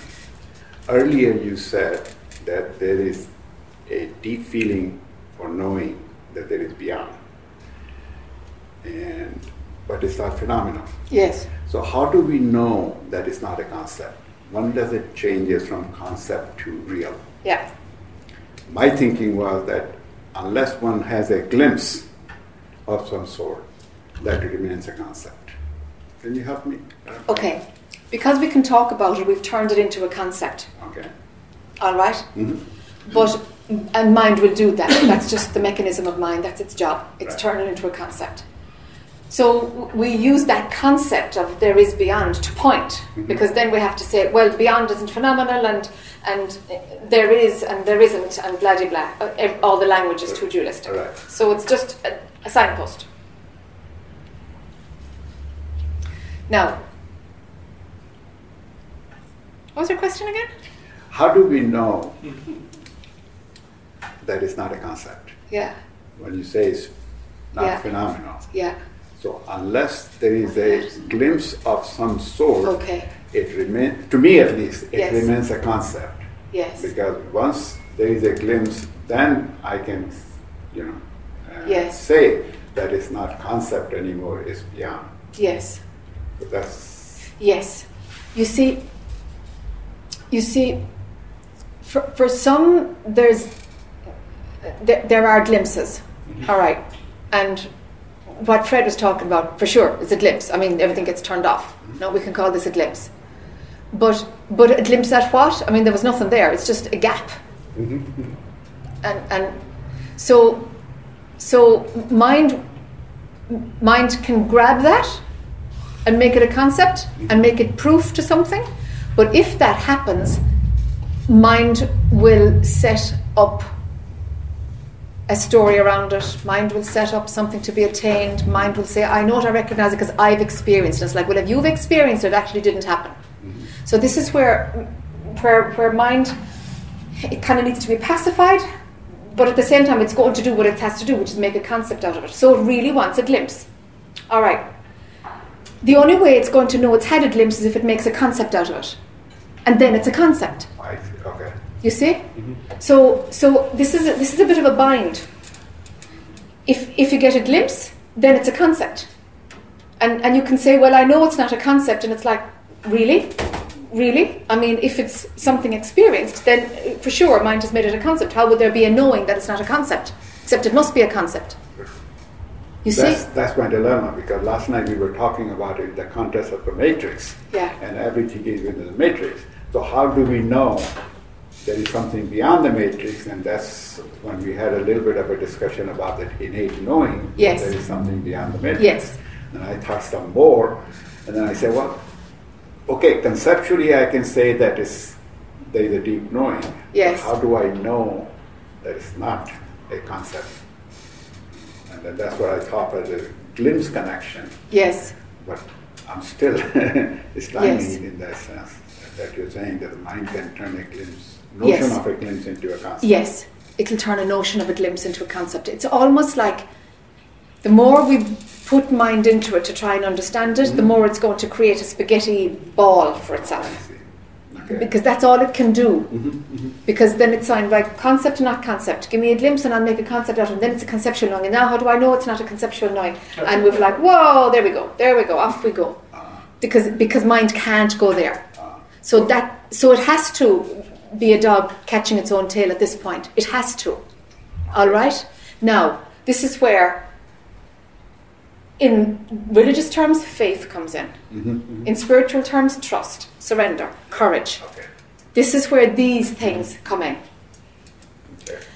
I know in the Jack journey, it was like, all I can say is that I believe so-and-so, whether it was Ramana Maharshi or the first teacher I went with or whatever, it's like, that all I can say is that I know that he knows something I don't. Yeah. I just know that, and I don't know what he knows, and I kind of told my mind to be happy with that. And I'm just going to have to trust that he is not bullshitting me. Just going to have to trust that what he's saying is some way coming from the thing that I don't know. Okay.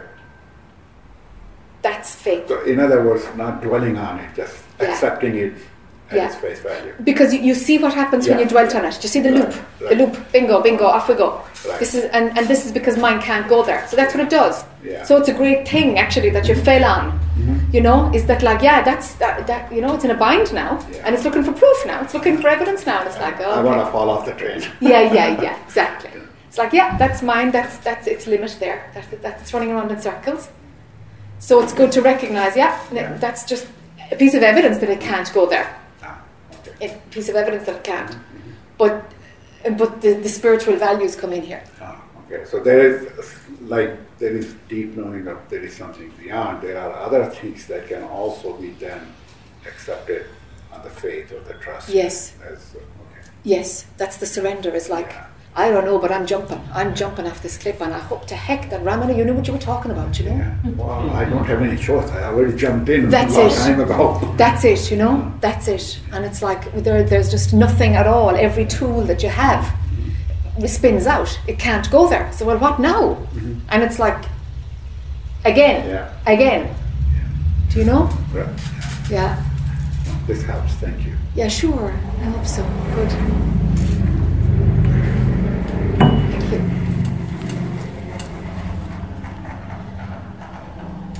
Do you need a 3-minute stretch? Yeah. Yeah. Great. Okay. Okay. There's something about the observer that wants to be investigated. Okay. It seems like there's observing happening, Yeah. and there can be downs and ups. Yeah. It's being observed, not involved in the story. However, I know that the observer is just another part of the ego, Yes. maybe standing back a little bit. And so it's got dandelion roots.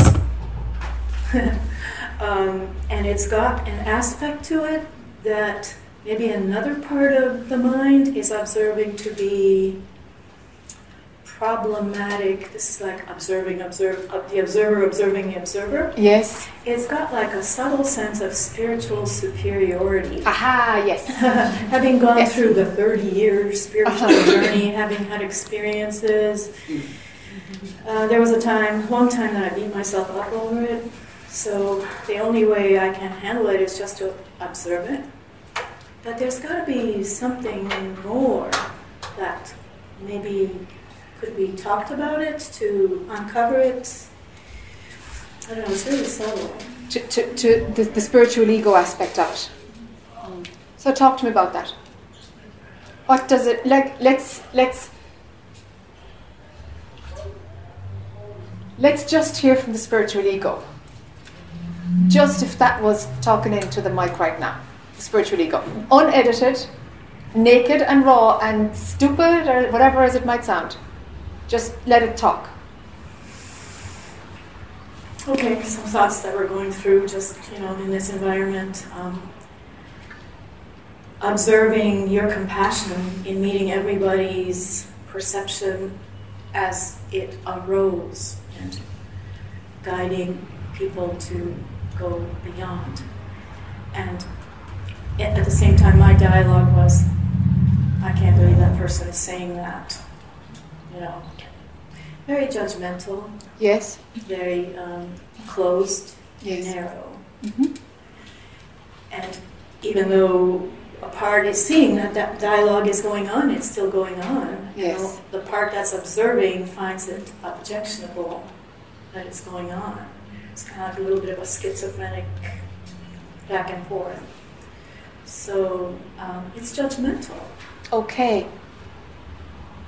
Running comments on others people's spiritual development. Mm-hmm. That's its biggest one? Is that its biggest Yes, story? it seems to be. And it gets some sort of a subtle sense of superiority and thinking that it maybe understands something. Yes. Yes. Uh-huh. Okay. So what if we tell the spiritual ego, your 30 years of hard work actually was really, a kind of a waste of time because it's going to lead you nowhere. Yes, I've told them. 30 years of university, like. It was realized maybe about a month ago that, oh my God, all of that has been truly a waste. Yeah. It wasn't greeted with any kind of grief. It was just a fact. Okay. But it didn't get rid of the spiritual ego. Ah. Okay. Okay, so what are the brownie points for being more spiritually evolved then? It's a self-image, Uh-huh. some sort of identity that's still invested in. Okay. That could be a defense against not being that. Sure. If it's not that, then what is it? Okay, is there a desire to be a guru or? Oh, well, this brings me to another piece, and I don't know if it's connected, but it seems to be somehow. In the journey of this life, even early on, it just happened, this thing about wanting to help people. Okay. Very early on, even as a child, somebody got sick, this one would be the one running and nurturing and taking care of. There was this longing to be of benefit to the world. Like, I was a biology major, finding a cure for cancer, and then it got turned into, I became a nurse. And once I had a really strong glimpse, early 20s, where for quite a long time, there was this space of just being in oneness, where this love of, I saw everyone as myself, and myself as everyone, and there was just this spontaneous wish there was no intent behind it, but just this spontaneous bubbling up of sharing that. But then it left. And then the spiritual journey was trying to recapture it, and I think a real strong sense of wanting to help people was reflected in some of the paths that I got involved with. Yes. Especially like the Buddhist path, the Bodhisattva ideal. Like yes. Working for the benefit of beings. My first teacher said, basically, that was his message. You develop yourself to be a benefit to others. Okay. So I guess in answer to your question, it's probably very deep in there, wanting to be someone who helps others. Yes. Not necessarily wanting to be a guru. Okay. But some sort of a deep longing to be of benefit. Okay. And I don't think that comes from ego. That was my question to you. Is this just another trip that needs to be let go of, or is it something that's... It seems to be useful in that when my triggers, I can work, I work full time. I have asked to have my buttons pushed, so they get pushed. And I use this, I use it as a tool to, okay, this energy is coming at me and it's very uncomfortable. But if I really sit there and really want to benefit others deep down inside and be genuine, then it's okay. This is happening and then it passes. No big deal. So the question has arisen, is this another ego trip, or is it something that's useful for now? I know it's just a tool. But anyways, I think these two things are sort of intertwined. I think so too. I'm not sure how. Yeah. That it has the feeling of a desire. If there is a movement to helping others, it'll happen or it won't, but really you don't care. It's like, well, if that's what you're going to have me do, fine. If you don't want to be having to do that, then show me what else I'm supposed to do. Now, if you were that indifferent about it, but you're not, there's a charge to it. It's definitely a charge to it. Yeah. And I think it's like a brainwashed charge because of some of the past that I've been on. So now to me it feels like a desire. It's like I want to, or I need to, or there's something here that is supposed to be of benefit to others or to help others in some way. So if there's a charge behind something, well, of course, this is dynamite for the ego. No, it's dynamite. So it goes into the pot, and well, then if I'm to help others, therefore I'm going to be the solid one while they crumble. So therefore, well, if I'm spiritually advanced, that'll give me something. Mind can work like this, and it will use anything to be superior. If the motivation to help others comes from the ego, then the only way the ego can understand it is, well, my position will have to be superior if I'm to help somebody who needs help. If I'm to be a savior, well, I'll have to know something more than they will. How do I unmask and what do I do? Decide that you don't have to help anybody, and that actually it would be a waste of time, and that the universe doesn't need you to do it. Got a little complicated in that My son died 10 years ago, so Oh, this sorry. little crutch was very useful in that, well, you know, he's not here, and I'm the mother, and Yeah. it was such a drastic that I can benefit him somewhere, somehow, with my intent. So that's also wrapped up in this. Yeah. And I think I see the writing on the wall, that all of that has to be Yeah. dropped. That all of that has to be dropped. Yeah. Yeah. Would it solve the spiritual superiority Well, thing? it's like all of these things, you know. You take away the layers that you know are fueling it, and you might find more, and you might not. And yet 3 years go by, and it's sorted, and oh my God, here it comes again, and there's another issue relating to it. You never know when something is done. But if you think, no, that's sorted now, you can be sure it's not. You can be sure of it. Yeah. You know, arrogance will disguise Yeah. always. So it's like, you know what? Maybe it'll never be done. You know? Yeah, I've come to that conclusion. Yeah. It's okay. And it's okay. Yeah. It's okay. It's just like you can only peel back. You can only yank back the fueling stories that are on top of this one. Yeah, I'm okay with there being no end to the journey, because I know there isn't. Yeah. Even if you're awake, there Absolutely. isn't. No, it's still, if Yeah. evolution continues. Yeah. It does. It always continues. Okay. That's a big thing. Yeah. Okay. So the needing to take care, wanting to find another role, and in some way keeping your son's energy with you. Yeah, it's very attached. Of course. Good God. There's something. I don't care if it's natural or unnatural, but feck it. It's unnatural to bury your child. It's unnatural. I wouldn't risk it on anyone. Oh my God! It's like it seems to be completely against something human. I don't know. Maybe that's just. I don't know. It just doesn't seem logical, you know. So anyway, so yeah, it's huge. It's like it's turning you upside down and now shaking you, you know. And everything about it has to go, you know. Well, it's really mind-boggling for a while, and I think I got really cracked open because for Yeah. a while I was not solid. Yeah. And a part of me thought, well, maybe the ego is gone, but surely, for sure, after a couple of years, things just recrystallized. Yes. And if anything, that was a bit disappointing. Sure.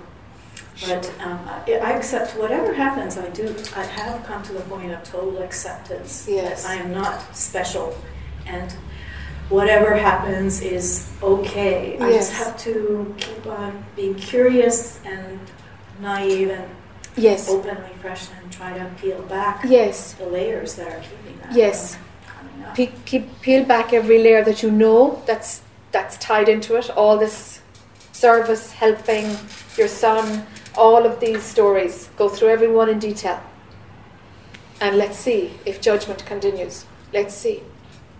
Okay, also in that regard, I use life as a way of seeing where my buttons are and being, the witness. Yeah. But what has been coming up lately, and some of the spiritual traditions encourage it, is to go into a situation where you have to watch your mind, like a retreat situation. Is that something that's useful, or is it better to face the challenges in a real world environment? Like here I am working in the world, dealing with people, things come up, I deal with them. Yes. Versus sitting in meditation for 8 hours a day in a quiet retreat situation and seeing what comes up. There's a time for both of them.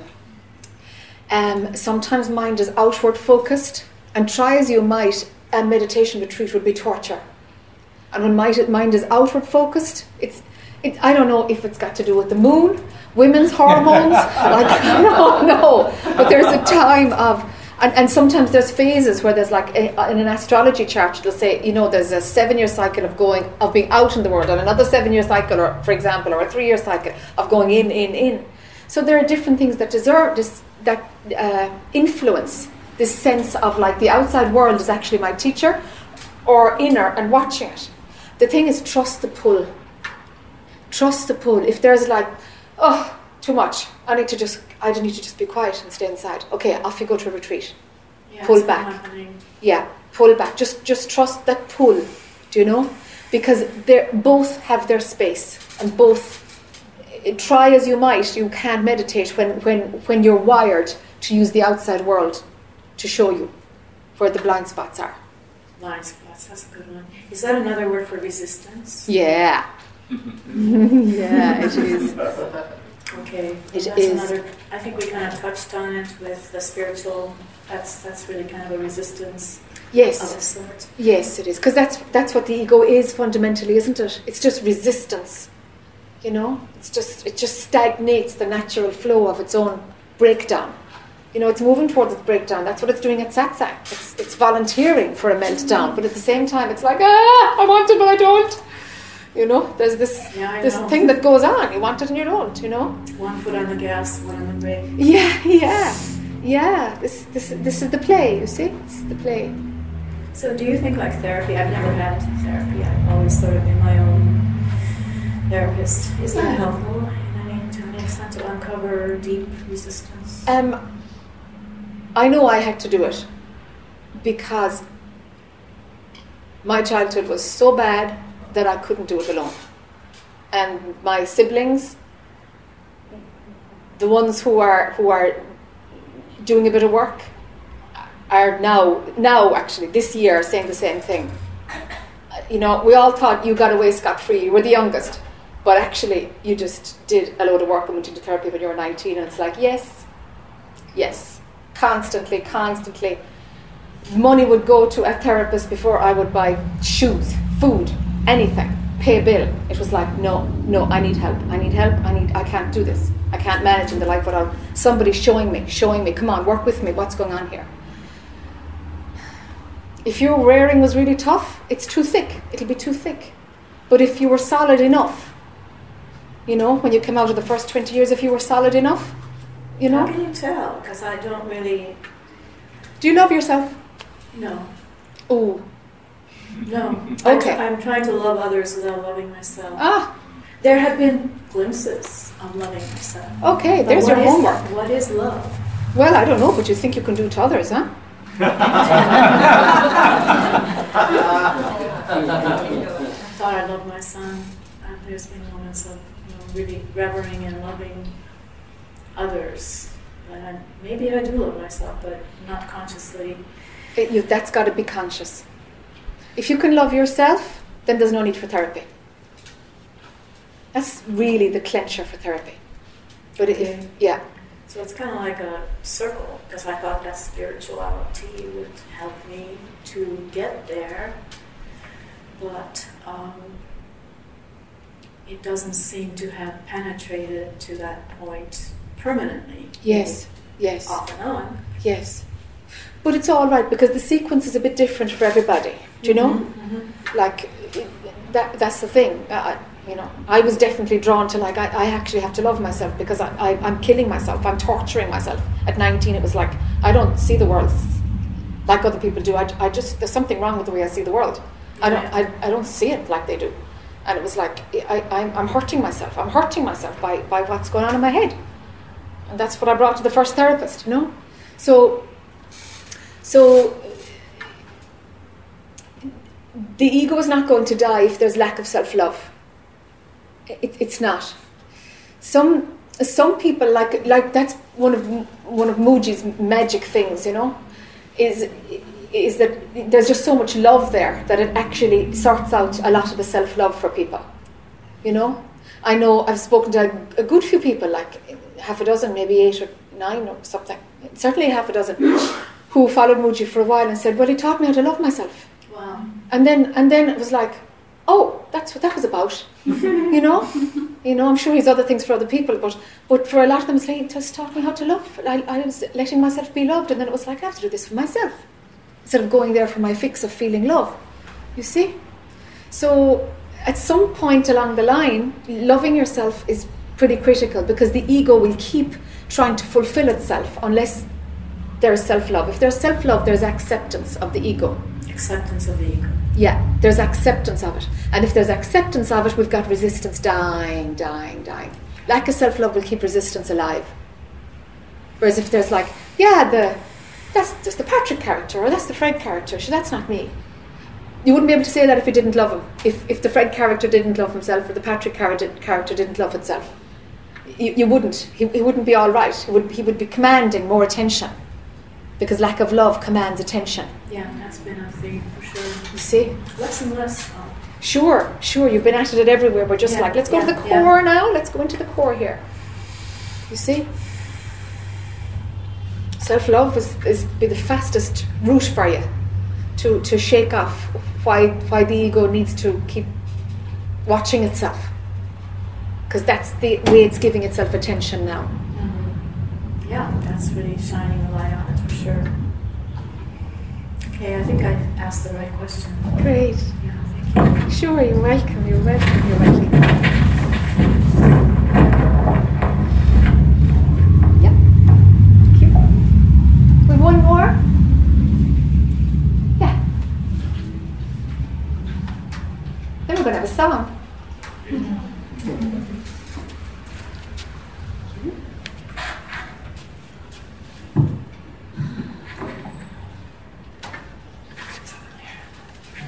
Hi.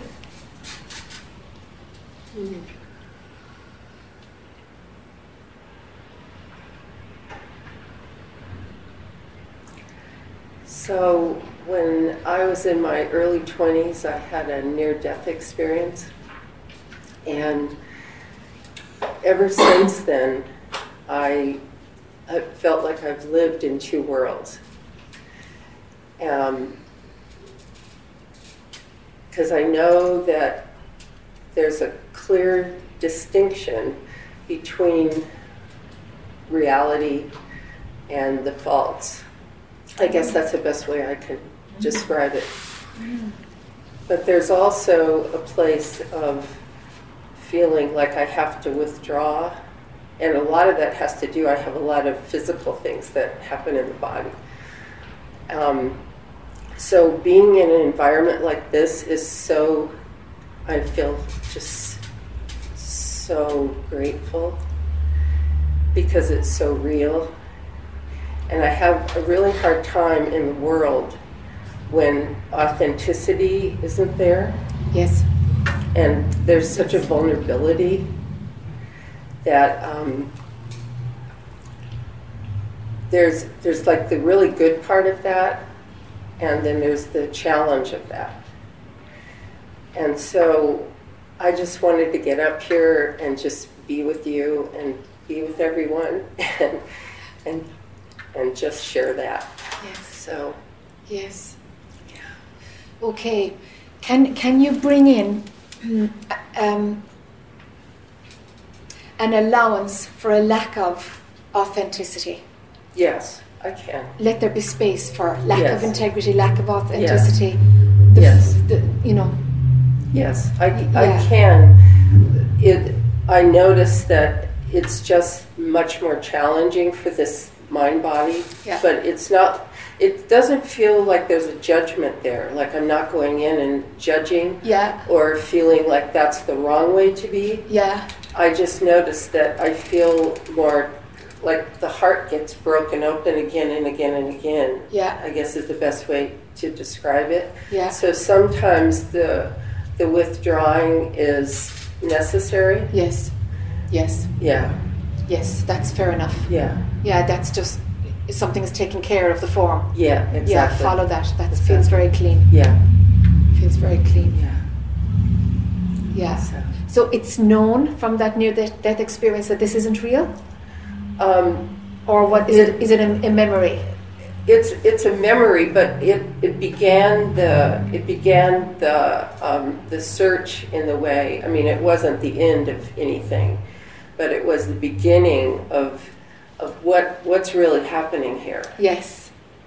Okay. You know, what is this really about? Yeah. And so that became, like I started with all the reading and all the looking and going to seminars and workshops and going into therapy and lots and lots of things like that, because there was just this place of knowing that this wasn't it. Yeah. And so the beauty in that experience was that it gave me the platform to move into questioning. Yes. Yeah. First big crack.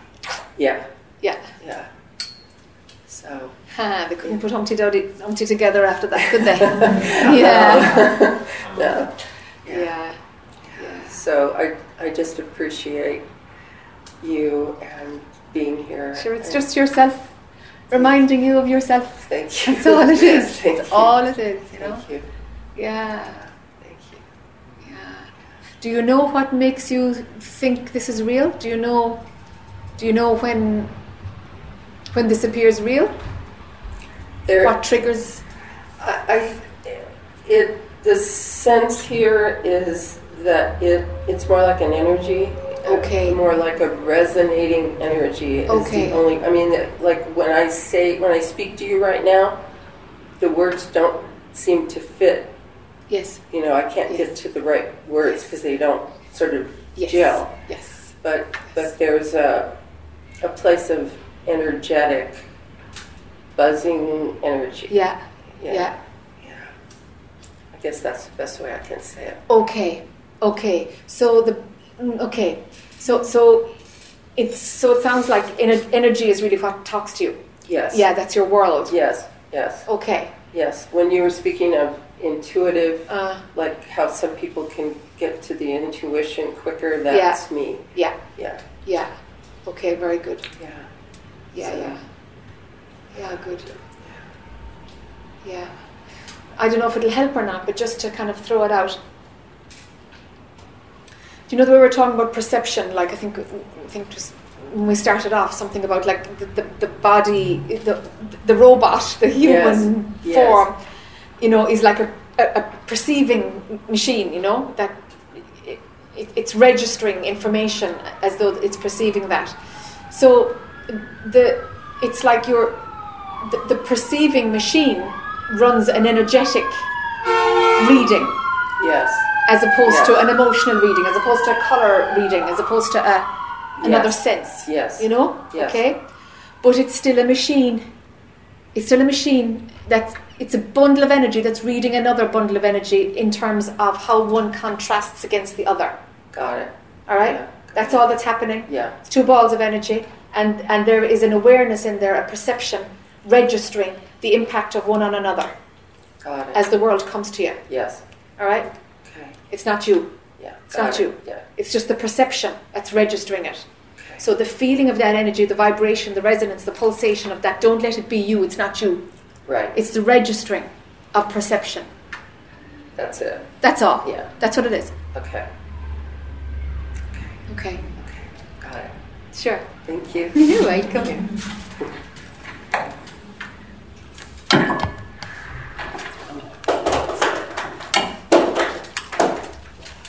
It's just turned 5, and we've had a volunteer for a song just to.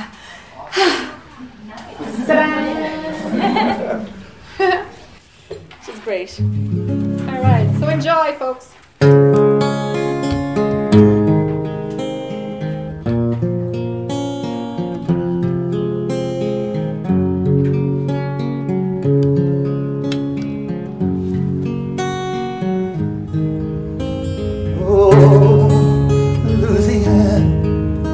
Like a river on the land. Oh, a river is just a river that never tries to understand. And oh, Louisiana, like a river on the land. Oh, loving you is all I do. It's everywhere I am, Louisiana.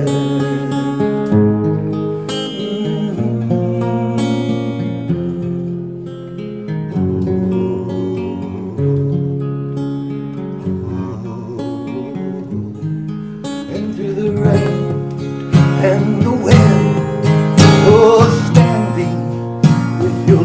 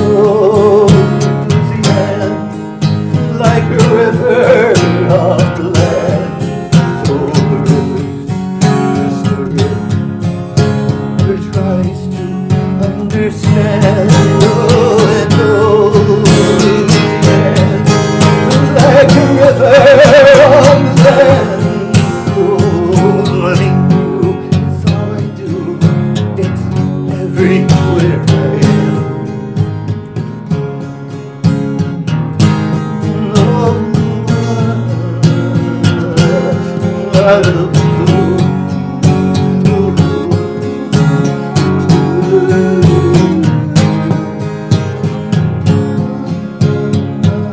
you wanna sing, oh, oh, oh, oh, oh.